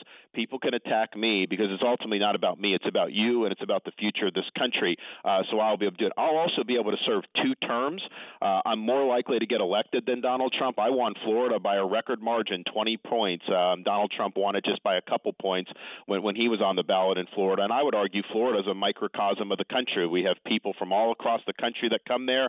You can win in Florida. You can win anywhere. Also, I don't think Donald Trump will be able to get the personnel necessary to actually hold the swamp accountable. I'll be able to attract the good personnel because you can have a good president. You can make good decisions. You need a whole bunch of people around you that are going to discipline this bureaucracy, and I'll have hundreds and hundreds of people ready to go. And I think being able to serve 2 terms is also very important. You know, Donald Trump, he did a lot of good policies. Biden came in and reversed almost every one of them on day one. It can't just be executive orders. You need to do this over an 8-year period. You need to get this stuff to stick. Ronald Reagan, when he served 2 terms, his legacy extended far beyond those 2 terms because he did things that were there for the long haul. You need a 2-term president. I think if Trump were to get elected, and I don't think he can get elected in this country, the Democrats haven't even started on him yet. You wait. If he gets the nomination, it is going to be wall to wall with all this stuff. And honestly, it's sad that they would do it, but I think it will work with swing voters. But let's just say he gets in. He's a lame duck on day one. I don't think you can wield power effectively as a lame duck on day one. I think we need a 2-term president. How can someone, our fellow South Carolinian, support your candidacy for president? You can text 5-12345, the word freedom to 5-12345, or you can go to rondesantis.com, rondesantis.com, and we'd love to have your support. Governor, thank you for your time. Have a great day, sir. God bless. See ya. Governor Ron DeSantis of Florida and current, first alternative to Donald Trump in the Republican primary. I think the most compelling case he makes is someone running as a change agent but didn't really change much. And he's arguing that, I ran as a change agent and have actually changed some things in Florida. I mean, you play the hand you're dealt, and it sounds to me, Dr. Bolt, that's probably the best hand he can play. Oh, sure. And I think the argument's about the term limits and the being able to do more and being able to attract more. Hadn't heard those. We're doing a good job explaining that. Makes broadens his appeal for sure. And Rev, you've often said that he's your second favorite candidate, and you wish he'd waited and given you the opportunity to kind of give him the keys to the liquor cabinet come 2028. and in a perfect world, if you're an America Firster, and if we had more time with him, I would have loved to kind of go down that road with him. What does it mean to be an America Firster? Have you interacted with many America Firsters? America First is a concept. I mean, it's something that is being molded and shaped as we speak. Political movements aren't overnight phenomenons. I mean, the populist energy is very immediate, but the building of an agenda and a platform and a way of governing is almost generational. And I've said before, if we believe that Trump getting elected means Washington is forever changed, you'll find out the hard way that Washington ain't up to be changed in one election cycle. Old habits die hard. Yeah. And these old habits. But, I mean, I thought he acquitted himself well. Oh, yeah. Very respectful of Trump. I mean, I didn't hear and that's the fine line he has to walk. Sure. Where are the Republican voters now? He's trying to, create a little contrast, obviously. But, I still have said all along, my dream was if they could have gotten together and teamed up. I think that would have probably been better for the country. But I still think he's probably the best governor in the country, and he's doing a great job. And the points he made here, I think, are well made. But his problem is, it's easy for me to say now that he's not on the phone. I mean, his problem is he's not a very entertaining guy.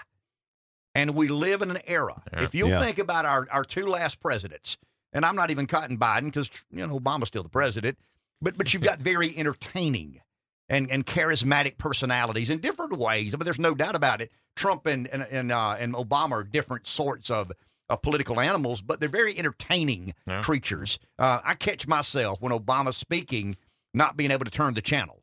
I mean, I want to hear what he has to say. Scares the daylights out of me. I mean, I think he's the most radical president we've ever had. But there's something about human intuition. I want to hear what he has to say. Same thing with Trump. I mean, I know there are people out there that despise Trump, but they catch themselves turning the volume up. Oh, yeah. Well, you can't turn it off. Yeah, what's this TV. crazy guy going to say next? What's coming out next? Yes. And what he gets away with. And I think you'll agree, Dr. Bolt, that I'm not saying he's not charismatic, but he's not.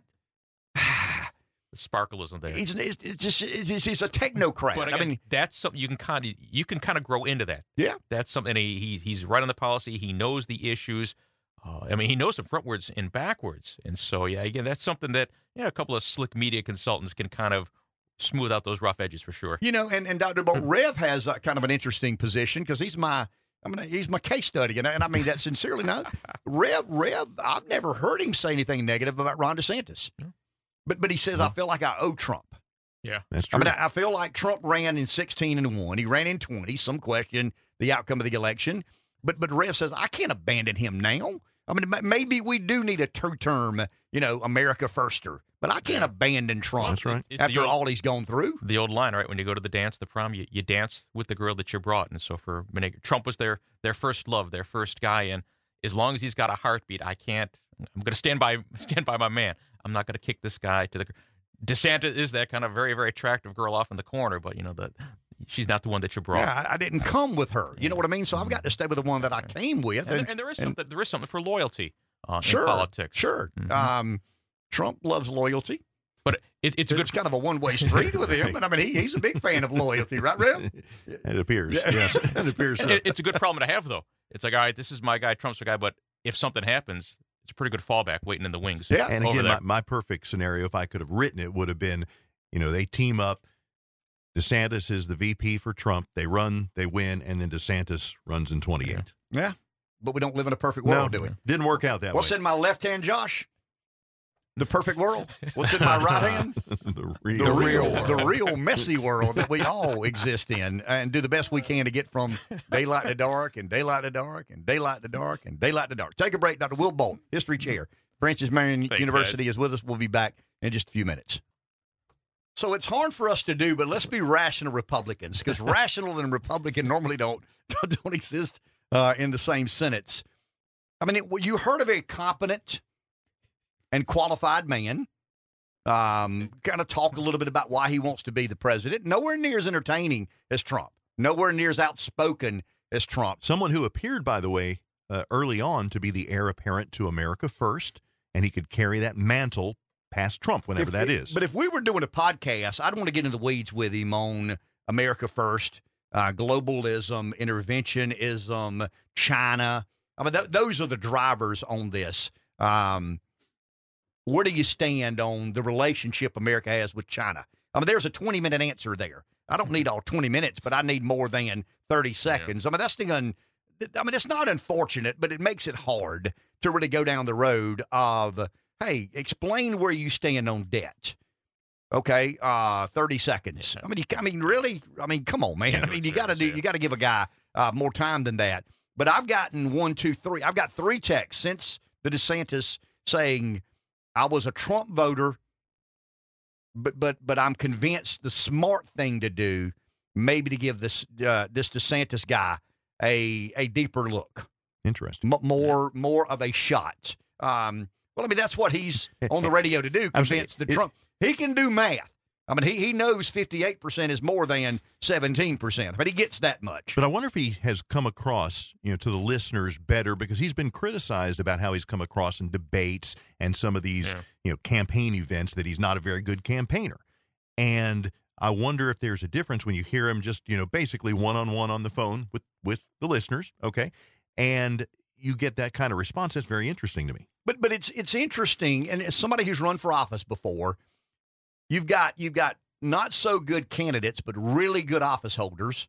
And then you've got not so good office holders, but really good candidates. Yeah. I mean, it really and truly is. It's a little bit like the defensive back that blows everybody away on at the combines.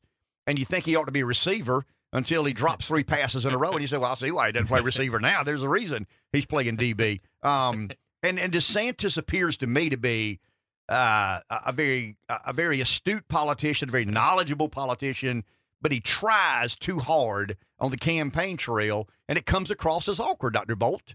I think that's a fair criticism to level at the guy, but I think he's starting to trend up now. And so if he's going to make a stand, he doesn't have to win South Carolina, but what would you say? I mean, 35% is kind of good to get a nice little bump and say, hey, I'm viable. There's some chinks in the armor of President Trump. So I think it's this would just kind of survive maybe to fight another day. And he's still got some time. We're still But the truth is, guys, and let's stop fooling ourselves here. I mean, we're trying to fill time. The truth is, I mean, Trump has such an intense base. Right. Yeah. I mean, it's you said sticking with. I mean, it's you better believe it. Rob a bank, so what? Run over so what? Shoot somebody in Times Square. He even said that. So what? Now I don't know what that number is. I mean, I speculate it's somewhere around 30%. I mean, I think there are 30% of Americans in the Republican Party. That would be a fair way to say it. 30% of Republicans that under no circumstance would vote for somebody not named Donald Trump. At least. Yeah, at least. Maybe north of that number now. It may be. I mean, it may be 35-ish% now. So DeSantis has to figure out a way, as Haley does. I mean, if they're battling for alternative number one, I mean, you got Trump, he's the 800-pound gorilla. And then you've got this 50% of the electorate that are not sold on Trump. And to varying degrees, that 50%. Let's say Trump's at half. I mean, let's say half the Republican Party today have decided that we're going. Some gave up. I mean, I've got some friends of mine who aren't crazy about Trump, but they've kind of given in to the reality. Yeah. They're almost like, hey, he's going to win, so why not go ahead and sign up now? I mean, I've got some people like that, but that's the conundrum. I mean, that's the conundrum that Haley finds herself in and DeSantis finds himself in. You got to get to 35. But it's a lot easier now because more and more of these candidates are falling by the wayside. Yeah, but I mean, here's what I'll say, Dr. Bolt. I would imagine that more Tim Scott voters go to Trump than they do DeSantis or Haley, or at least they're equally divided between those three. The only you could argue Chris Christie voters will go to Nikki Haley or Ron DeSantis, but there's only 12 in the country. Exactly. I mean, you got one per 2 states in the country that call themselves not a big Chris Christie voters. Yeah. Boy, it'll be a big day when Asa Hutchinson gets out of this race and that 0.6 of 1%, right? Yeah. I mean, that'll shake Trump world to the core. Oh, yeah. The day Asa Hutchinson stands up and endorses Nikki Haley. Is he still in it? Yeah. You know what I mean? Orange Man, you're talking about Orange Man having a bad day. But when Asa Hutchinson and Big Chris, and whoever thought it was a good idea to take a picture of Chris Christie with a bulletproof vest in Israel, I'm thinking to myself, why does a guy polling at 2% go to Israel anyway? I mean, he didn't have anything else to do, I guess. I mean, nobody in America's paying him any attention except CNN and MSNBC.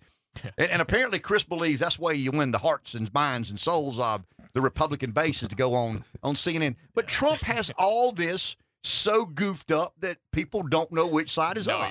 They're throwing anything at the wall. Maybe it'll stick. Maybe and Christie kind of looked like, you remember Dukakis in 88 when he was bouncing around in the tank, and sort of sabotaged if he even had a chance by that point. But again, when you're desperate men do desperate things at desperate times. And so I think they're all just the strategy is just hope that he's incarcerated, hope that he's ineligible to run, and that maybe then I'm the guy that's next in line, and probably not the best of strategies. Could DeSantis at some point in time get out and endorse Trump? If he's playing the long game. Yeah, exactly. I mean, if he's thinking about 28, I think 32. That's the way. I mean, he's a young enough guy. Still young, yep. Yeah. I mean, he's going to have more bites at the apple. I mean, at some point in time, you're going to have to deal with reality. Every political candidate does. And could get Trump's, whatever happens in the next presidential election, if he could do that and then gets Trump's support going forward and kind of the handoff, and again, Trump endorses whatever that is. But that's the conundrum. Well, there's another conundrum. I mean, Trump and conundrums, I mean, they almost mean one. Yeah. They almost mean the same thing. What makes you believe that Donald Trump is going to support anybody after him? Well, if he wants to set up a legacy. Well, I mean, his legacy is his legacy. Right. Yeah. I mean, there's no way Trump trusts anybody. He wants to lead the carry vacuum. On. Yeah, sure. I mean, that's exactly right. He would rather the GOP lose after he wins to show you can't do it without me. And you'll miss me when I'm gone. That's his problem. Right. Yep. And you and I agree there, and I think Dr. Bolt will agree. I mean, he's an egotistical narcissist, right? But he's in a world of egotistical narcissists. I mean, he's not the only one. You're in the right place. Yeah, I for mean, it. you better believe it. I mean, he just happens to be a little better at being an egotistical narcissist than everybody else in that world. But I think that's the reason that some people who accept and embrace his policies find him unacceptable, because he doesn't care about anything but himself. That's good. And I think, as you said before, every president, a two-term president, wants their vice president, their hand-picked successor, to win that next president. I don't think Trump is going to lose any. He would rather that person lose. That's right, unless he can't do it without. He would rather his vice president run with him in 24 and win, and then lose in 28. And because his comment, well, I told you. I mean, this has been me. I mean, it's all about me, and that's just. I just think that's a mortal blind spot that eventually will be his. I don't want to say fatal flaw, but will cause. I mean, if we put as much stock in him as we do America First, we're going to be let down by him quicker than we will America First. And I don't think you can do. And I'm a Trump supporter, 100% Trump supporter now that Tim's out of the race. But I think you've got to accept that human frailty is a reality. Yeah, but it's still, at the end of the day, though, it's his to lose at this point. No matter what, it doesn't matter what the other guys say. Or that was a very, very thought-provoking interview. He hit it out of the park. Is it going to move the needle? Probably Maybe not. Probably not. Yeah. Sadly. And I think Dr. Bolt wonders why you didn't ask Ron DeSantis his position on Andrew Jackson. Well, I mean, I would have gotten to that. We'll do that in a podcast. There we can next lure time. him back to South Carolina. That's a 30-minute question right Yeah, there. right. Yeah. That's exactly right. And he's probably, Trump will say, who? Who was that? Oh, one of those early guys I see in the hall when I walk down the West Wing. Yeah, one of those guys that came a long time. He's not a painting. Those portrait guys. Thank you, Dr. Bolt. Have a good week, guys. We'll Thanks. take a break. We'll be back in a few. 843-661-0937. Despite being a huge Springsteen fan, it's obvious the Eagles wrote the soundtrack to my life and generation. I mean, you're nodding your head. Oh, I mean, absolutely. you'd be a bigger McCartney fan. I'm a Right. Springsteen Right. fan. I give Springsteen and McCartney their due. Obviously, they deserve all. They're rock and roll icons. One was a member of the Beatles. One has had a long and historic rock and roll band and concert touring career. But if you're born in the late 50s, early 60s, or mid-60s in your case, right, Rev? Yeah. The Eagles wrote the soundtrack to your life. If you're musically inclined, if you don't care about music and you grew up in one of those weird neighborhoods. Anyway, I'll leave that. I'll leave that alone. We had a few of those in my part of the country. Just a little bit of a societal outcast. Just leave it there. Want to go back to this because Jeff was talking about Jenna Ellis meeting with I guess the prosecution side, and I've not heard this, but I'm not afraid of it. I'm so unafraid of it. I'll play it and let everybody hear it along with me for the first if Jeff time. was promoting it, I have an idea that it must be somewhat incriminating to Donald it's Trump. It's an ABC News exclusive. That's all you got to know. And I It's haven't an heard it either. ABC News exclusive. But it's a woman that Trump employed. I mean, it's ex-Trump attorney Jenna Ellis, and I mean she's coming clean. So she says, and telling the investigative team on the other side, I guess she'd be a turncoat in some way, shape, or form. But imagine that, being disloyal to Trump because he was disloyal to you. Let's play this. I've not heard it, and I don't know what all is included. I got to believe, because it's an ABC News exclusive, home of Jonathan Karl, that it's not going to paint Trump in a positive light. But let's all learn what she had to say together. You ready, Josh? And at the time period where they were going to start to discuss what was Dan Scavino's role. At the time, I believe his title was social media director for the White House. It became deputy chief of staff at the time that the conversation in question took place. Okay, and when was that? The conversation was around December 19th of 2020 at the White House Christmas party. And I emphasized him. I thought that the claims and the ability to challenge the election results was essentially over, because he said to me in a kind of excited tone, well, we don't care and we're not going to leave. And I said, what do you mean? And he said, well, the boss, meaning President Trump, and everyone understood the boss, that's what we all called him. He said the boss is not going to leave under any circumstances. We are just going to stay in power. And I said to him, well, it doesn't quite work that way, you realize. And he said, we don't care. But he did leave, didn't he? Yep. Isn't Biden the president? Yep, on scheduled inauguration day. Sure. And the thing that the first reaction I have is the boss is the boss, but the big guy's not the big guy. Of course. It's obviously the boss is, right? Everybody knows it's Trump. Josh, Who's the boss? Who's she referring to when she says the boss? Trump. Okay, Rev? Absolutely. Okay, Donald Trump. we're all three Trump voters. We'll agree that the boss is Donald Trump. Sure. But there's this ambiguity about who the big guy is. The media can't quite discern who the big guy. 10% for the big guy. It's obvious who the boss is. The boss is Trump. Even the Republicans know that. The boss is Trump. But the big guy, the big guy could be, that 7-foot center from the Miami Heat, or it could be that offensive lineman from the Chicago Bears. Maybe Andre the Giant. Yeah, it could be Andre the Giant. You're right. It could be Bam Bam Bigelow. It could be, it's no telling who the big guy is. The media leads you to believe. We just heard 59 seconds of an ex-Trump attorney coming clean and saying that we're not leaving here, but he did. He did leave there, didn't he? I know we had a rambunctious crowd show up on January 6th, armed and they weren't armed. There was no gun charges there and no insurrection charges.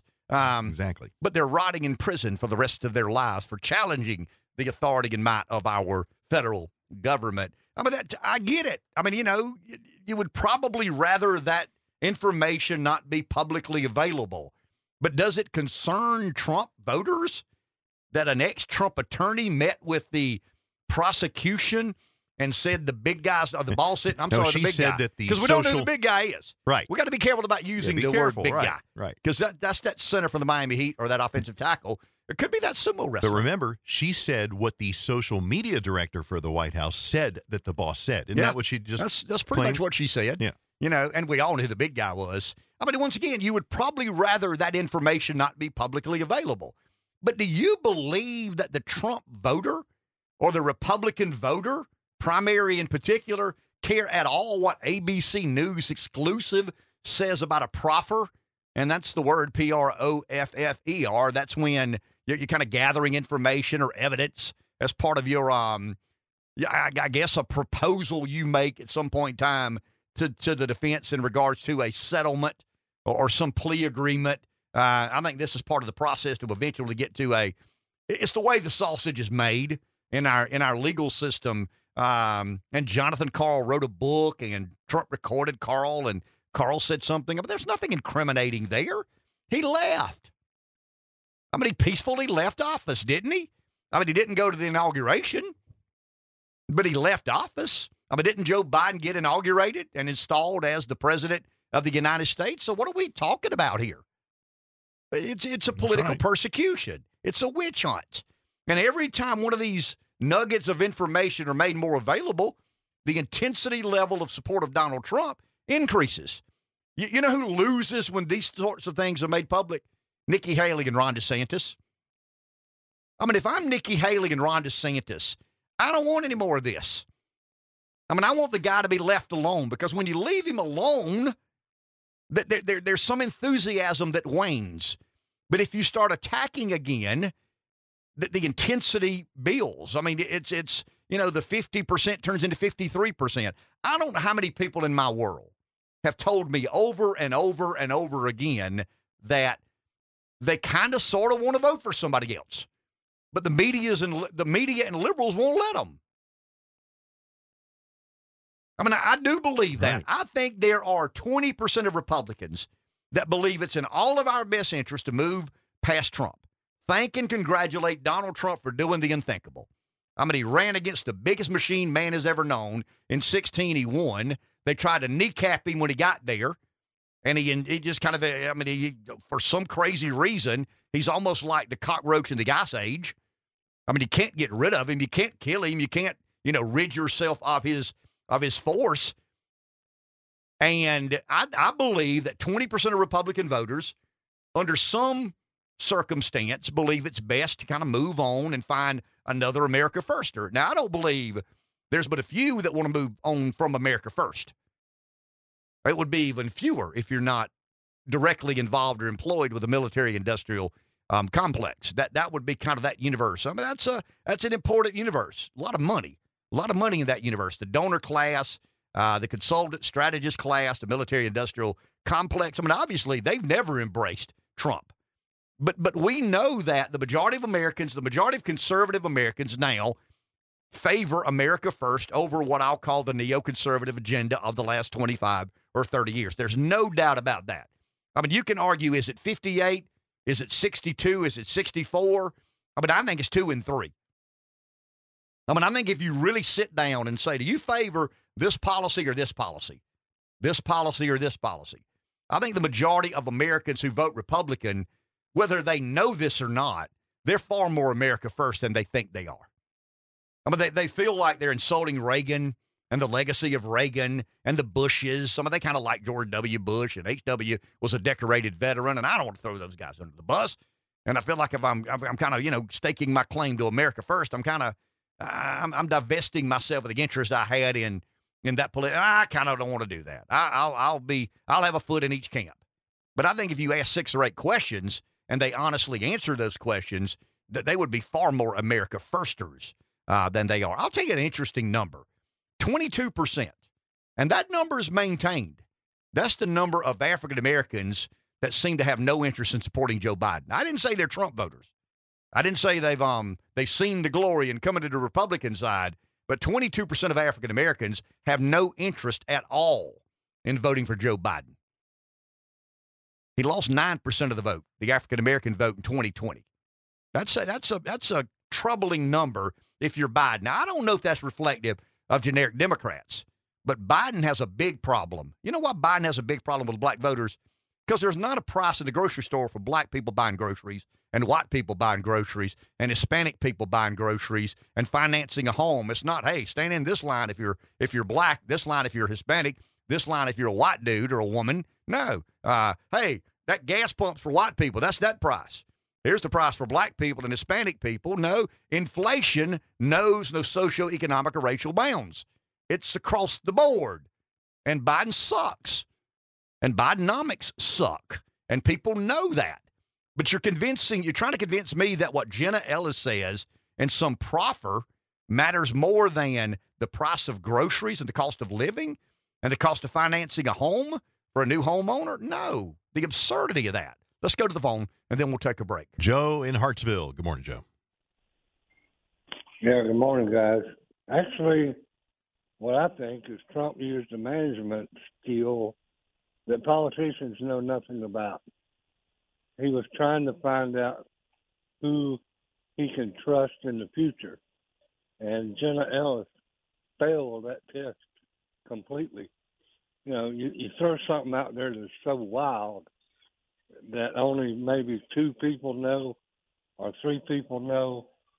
And then, later on in a management thing, when things look bad, this comes out so you know who it came from. Now, they love advertising it. Yeah, it's Jenna Ellis.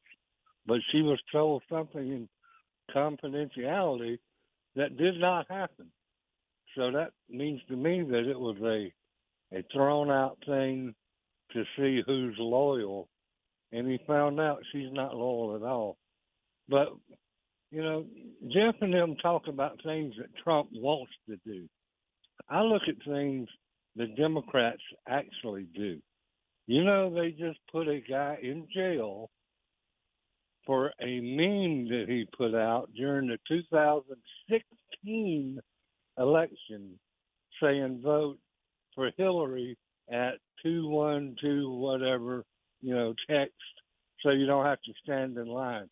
It was a meme, a joke. The guy's a satirist. And they locked him up for 7 months. So we've lost freedom of speech. They locked a 75-year-old woman up for walking in the Capitol and turning around and walking back out, and she had cancer. She couldn't get her cancer treatment. Now we got Congress, and I'm torn on this because of my love of freedom of speech.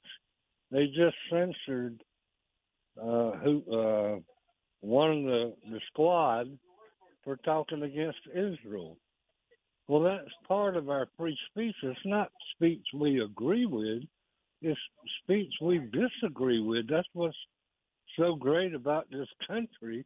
We're allowed to share our opinions.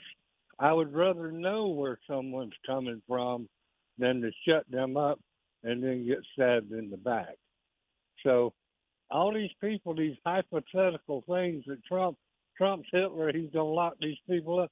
What did he do to Hillary Clinton? The whole time he campaigned, what was the saying on his rallies? Lock her up, lock her up. I mean, he had a ball with that. Did he lock her up? No. You know, they keep talking about how Trump's going to do this and Trump's going to do that. Trump cost himself, I think, the two senators in Georgia because he said it was all rigged after the election. They had the special election, and the Democrats wanted to start voting early, and Trump said, "Nah, I wouldn't even participate in that." And I'll guarantee you, a bunch of people took him at his word and didn't show up and vote, and we lost those 2 seats. Trump needs to control, because he's not a politician. He's a different mindset, and people take him literally instead of generally. Y'all have a good one. Thank you, Joe. Appreciate that. 843-661-0937. Let's take a break. We'll be back on the other side. Got a caller. We'll get there as soon as we get back. You know, you think about what would drive a wedge between Trump and his voters. I mean, if he's at 56 or 7%, not in every state, but some of the reddest states, he's at about 56 or 7%. I would imagine in South Carolina, he's 60-ish, thereabout. In Iowa, he's at 45. I think Haley and DeSantis both are at about 16 or 17 each. But you begin to really contemplate, is there anything that drives a wedge? I mean, you and I have talked about one scenario. I mean, if Trump mishandled classified information and purposefully allowed that information to make its hands into foreign agents or enemies of the United States, that would concern me. I mean, there's no evidence of that. But if that was the case, if in other words, the Trump organization had in its possession classified information and they intentionally allowed that classified information to make its way in some sort of enemy combatant, I mean, that would be alarming. That would be concerning. But what Jenna Ellis says in a proffer, which is kind of sort of like a deposition, I mean, that means nothing to me. And I think I'm decent. I mean, I think I'm fairly moral and ethical, but that doesn't bother me. She said that somebody told her that Trump told them they weren't leaving. Right. The boss. And everybody knew who the boss was. Everybody knows who the boss is. Nobody knows who the big guy is. That's just kind of interesting to me. And once again, he left. I mean, he left the White House no matter what the media may say. Anyway, the media. I'm bad about the media and Trump. The latest revelation in the Republican primary is kind of personal to me. Tim Scott was a candidate for lieutenant governor when I got elected lieutenant governor. Not talked to Tim since he got out of the race, but he's the last candidate to drop out of the GOP race. Does that shuffle the deck chairs in the GOP field? Tim was polling at about 4 or 5%. I don't know where his voters go. There's speculation that some will go here, some will go there. It's kind of interesting. After Tim Scott announces he's not in the race any longer, rumors begin circulating that Donald Trump will be at the South Carolina Clemson football game next Saturday. I would argue that's to antagonize our former governor, Nikki Haley, and maybe upstage her in her home state. Fox News Radio's Jared Halpern may have more information than I do. Jared, good morning. How are you? Well, I didn't know about the tailgate there with the former president, but that's on brand, I think. He's done a few of those college football events over the last couple of months. Yeah, and one of the first endorsements Trump received was from South Carolina Governor Henry McMaster, and South Carolina is a pivotal state in the Republican first in the South, I think is what we're known as. Yeah. But what do you make of Scott getting out of the race? Yeah.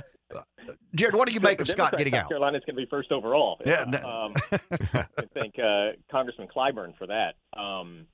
Listen, I think when you look at One, it was a little surprising, I think, the timing for Senator Scott, only because he had just participated in the debate. He's had a lot of resources and staff kind of already in Iowa. That was going to be where his campaign was sort of make or break.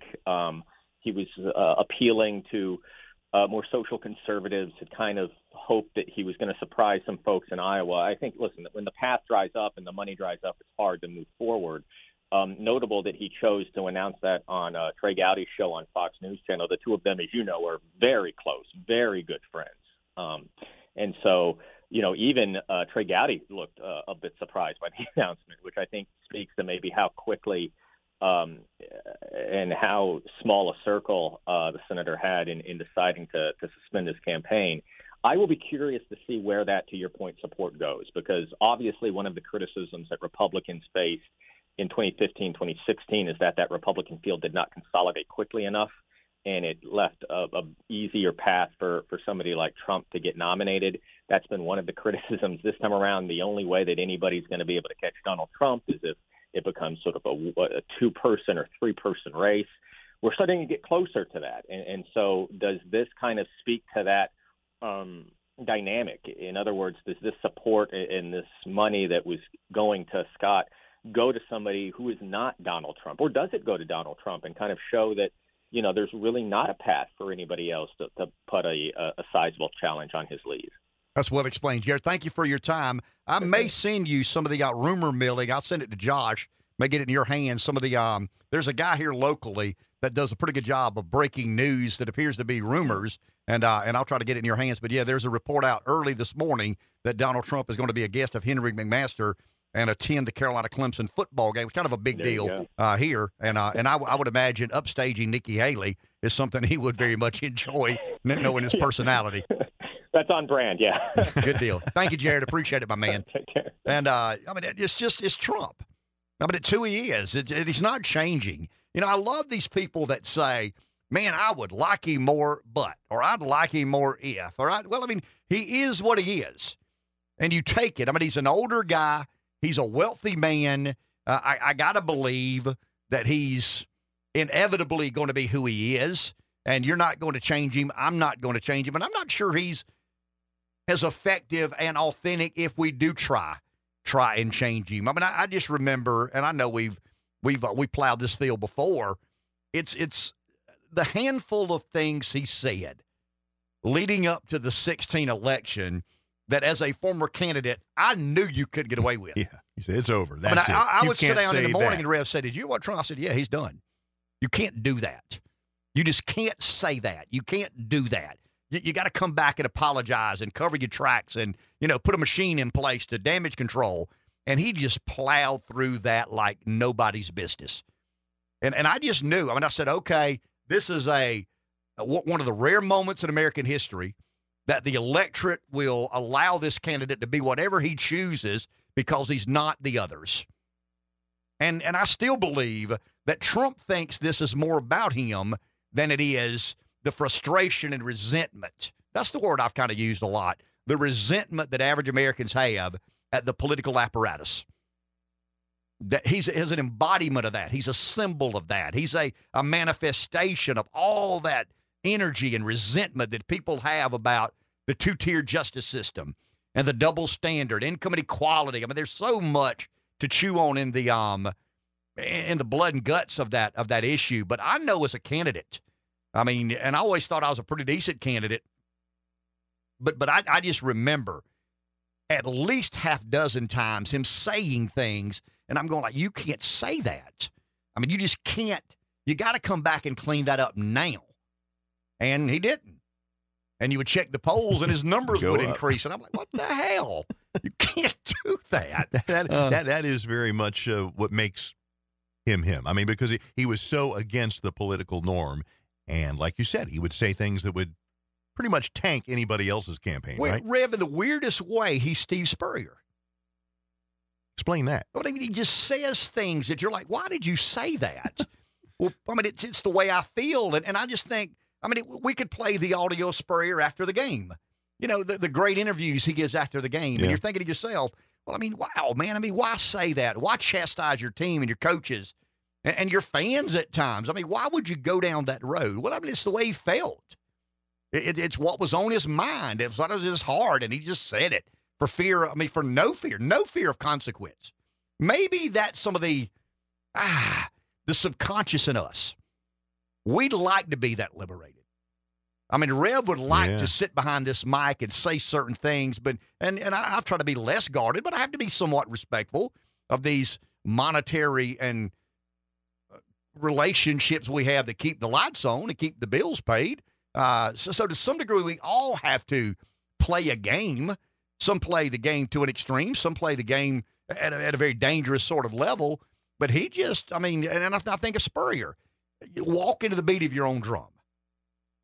You know, I've told you before, got a good friend, former Gamecock trustee, current Gamecock trustee, and we were talking about Spurrier one day, and he said, nobody knows Steve. I mean, Steve doesn't get close to anybody. He kind of walks to the beat of his own drum. He's an island over there, does his own thing. But I'll never get him telling me, and I've told Rev this, and I probably told our listeners. He told me one day, he said, you know, there are a lot of people who say they don't care what other people think, but they really do. I don't think Spurrier does. I think he's one of those rare birds that says, I don't care what other people think. You know how you know Spurrier doesn't care what other people think? Because he never says, I don't care what other people think. I mean, the people like me that say, I don't care what other people think. Well, why do you say it? How many times have you ever Steve Spurrier say, I don't care what other people think? How many times have you ever Donald Trump say, I don't care what other people think? It's obvious they don't care. They don't have to remind you. It's obvious. Yeah, it's obvious they don't care what other people think. Let's go to the phone. Charles in Lamar. Good morning, Charles. Good morning. First of all, I want to thank all three of you guys for visiting the Darlington Rotary last Thursday, and Ken for providing the program. I'm not a member of that club, but I enjoyed visiting that meeting and enjoyed hearing what you had to say. So thank you to all three of you for that. I've had an appointment this morning, so I've been in and out of the car, and I've missed a few things that were said, but I did catch a call before and called in, and Josh said that Jared Halpern was going to call, asked me to call back, so I did. I just want to clarify something that one of your callers said. The House of Representatives did not vote to censor Rashida Tlaib. They voted to censure Rashida Tlaib. They did not tell her she can't speak her mind. You're being censored. You can't say what you want to say. They censured her, which means they have expressed extreme displeasure and dislike of what she said, but they've made no effort to silence her from exercising her First Amendment rights of free speech. And I thought that was just an important point that got missed. Thank you, Charles. Appreciate that. 843, yeah. That's important. An important distinction there. Yeah, and I think Charles did not go planning to introduce us at the meeting, and kind of got a little bit off guard there. Yeah, and thanks for the invite, too. Well, I mean, Charles has invited us to a couple of things. For the record, when I argued one day, when I pointed out one day that I felt we were sliding our Clemson fans, and I mean that sincerely. I'm a Gamecock. Rev's a Gamecock. I'm a lifer. He's kind of a Johnny-come-lately, but once you drink the garnet Kool-Aid, it's hard to not keep drinking the garnet Kool-Aid.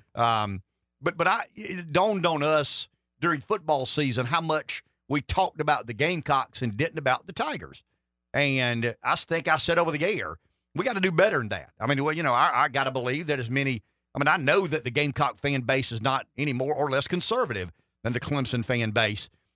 And Charles reached out to Rev and recommended Jason Priester. So not only do you guys call in and help during the broadcast, you've helped kind of assimilate or assemble some of what we do on the air here. And, I mean, I've got a few people who say, you guys talk too much football. 20 hours a week, and 20 minutes of the 20 hours is spent talking about the game that is a very central issue to South Carolinians. I'm not saying everybody is a football fan. I certainly don't believe that everybody is a loyal Gamecock or Tiger, but Trump thinks enough of it or believes it's important enough to make a campaign stop in South Carolina. And I tell you, that's going to be cool. I mean, you got the biggest sports day in South Carolina, period.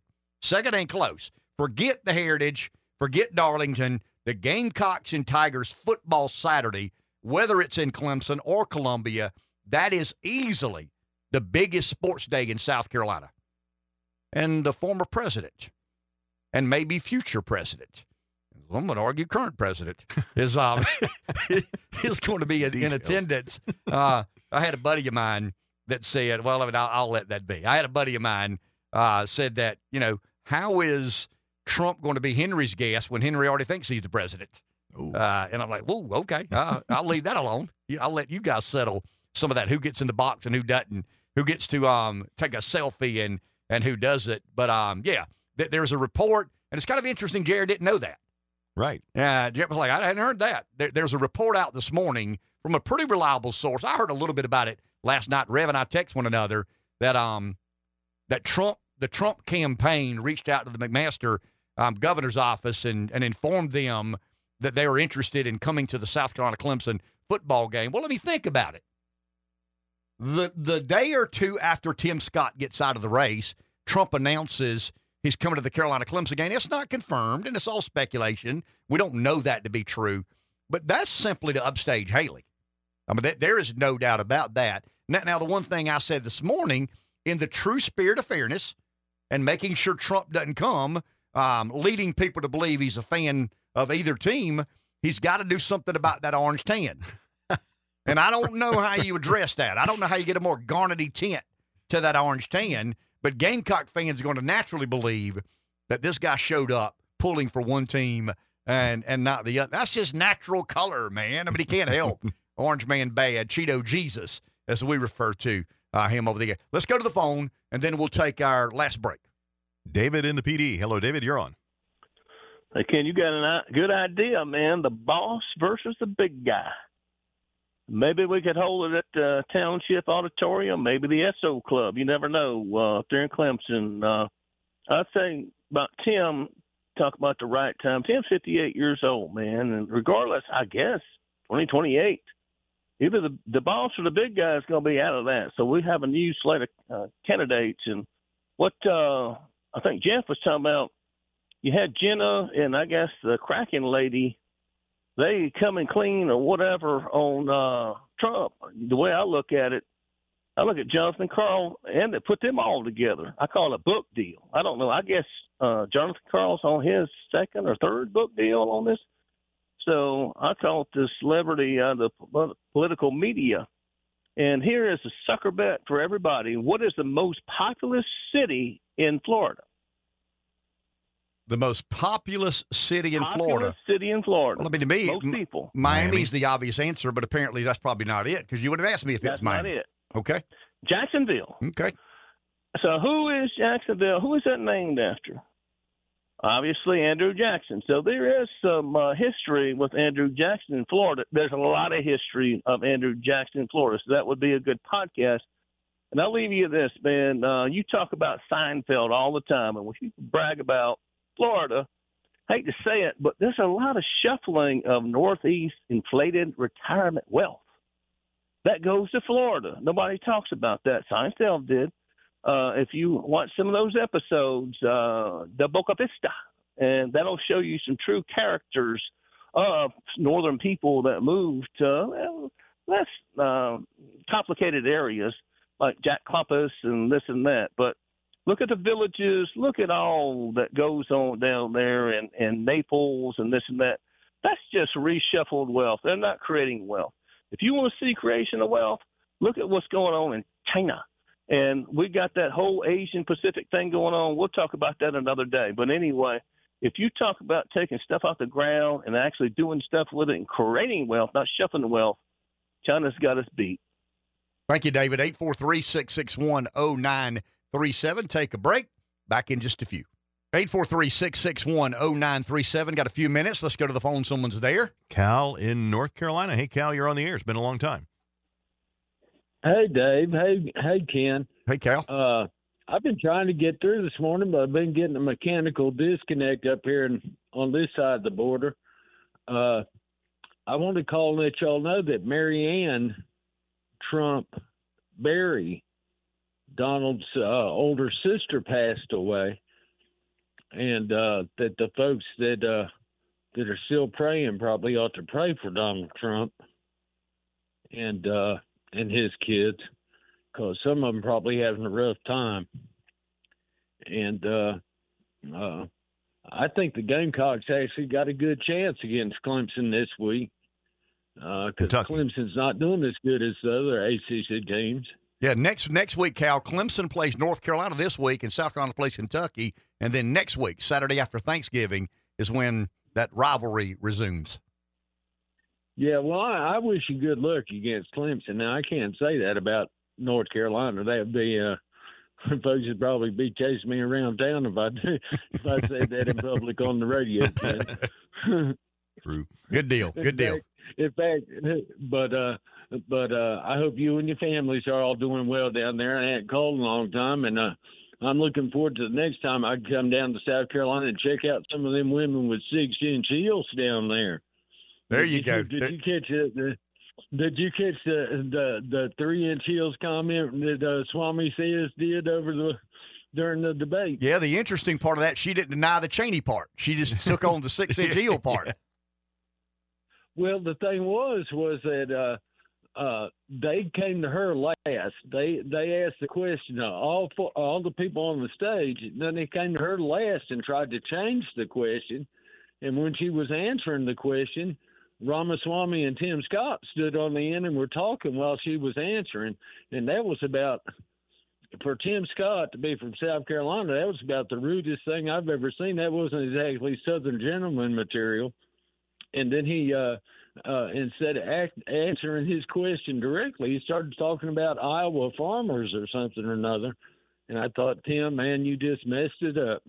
But there are folks up on this end of the border that are still looking at Nikki and the governor of Virginia as a team, or maybe even the governor of Florida as a team going into it.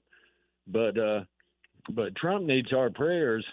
He already got our support, but he needs our prayers with the loss of his sister. And I just thought I'd call and remind folks, because the news isn't a lot of the news isn't getting out there, And she was a federal judge for a long time. She actually served the country too.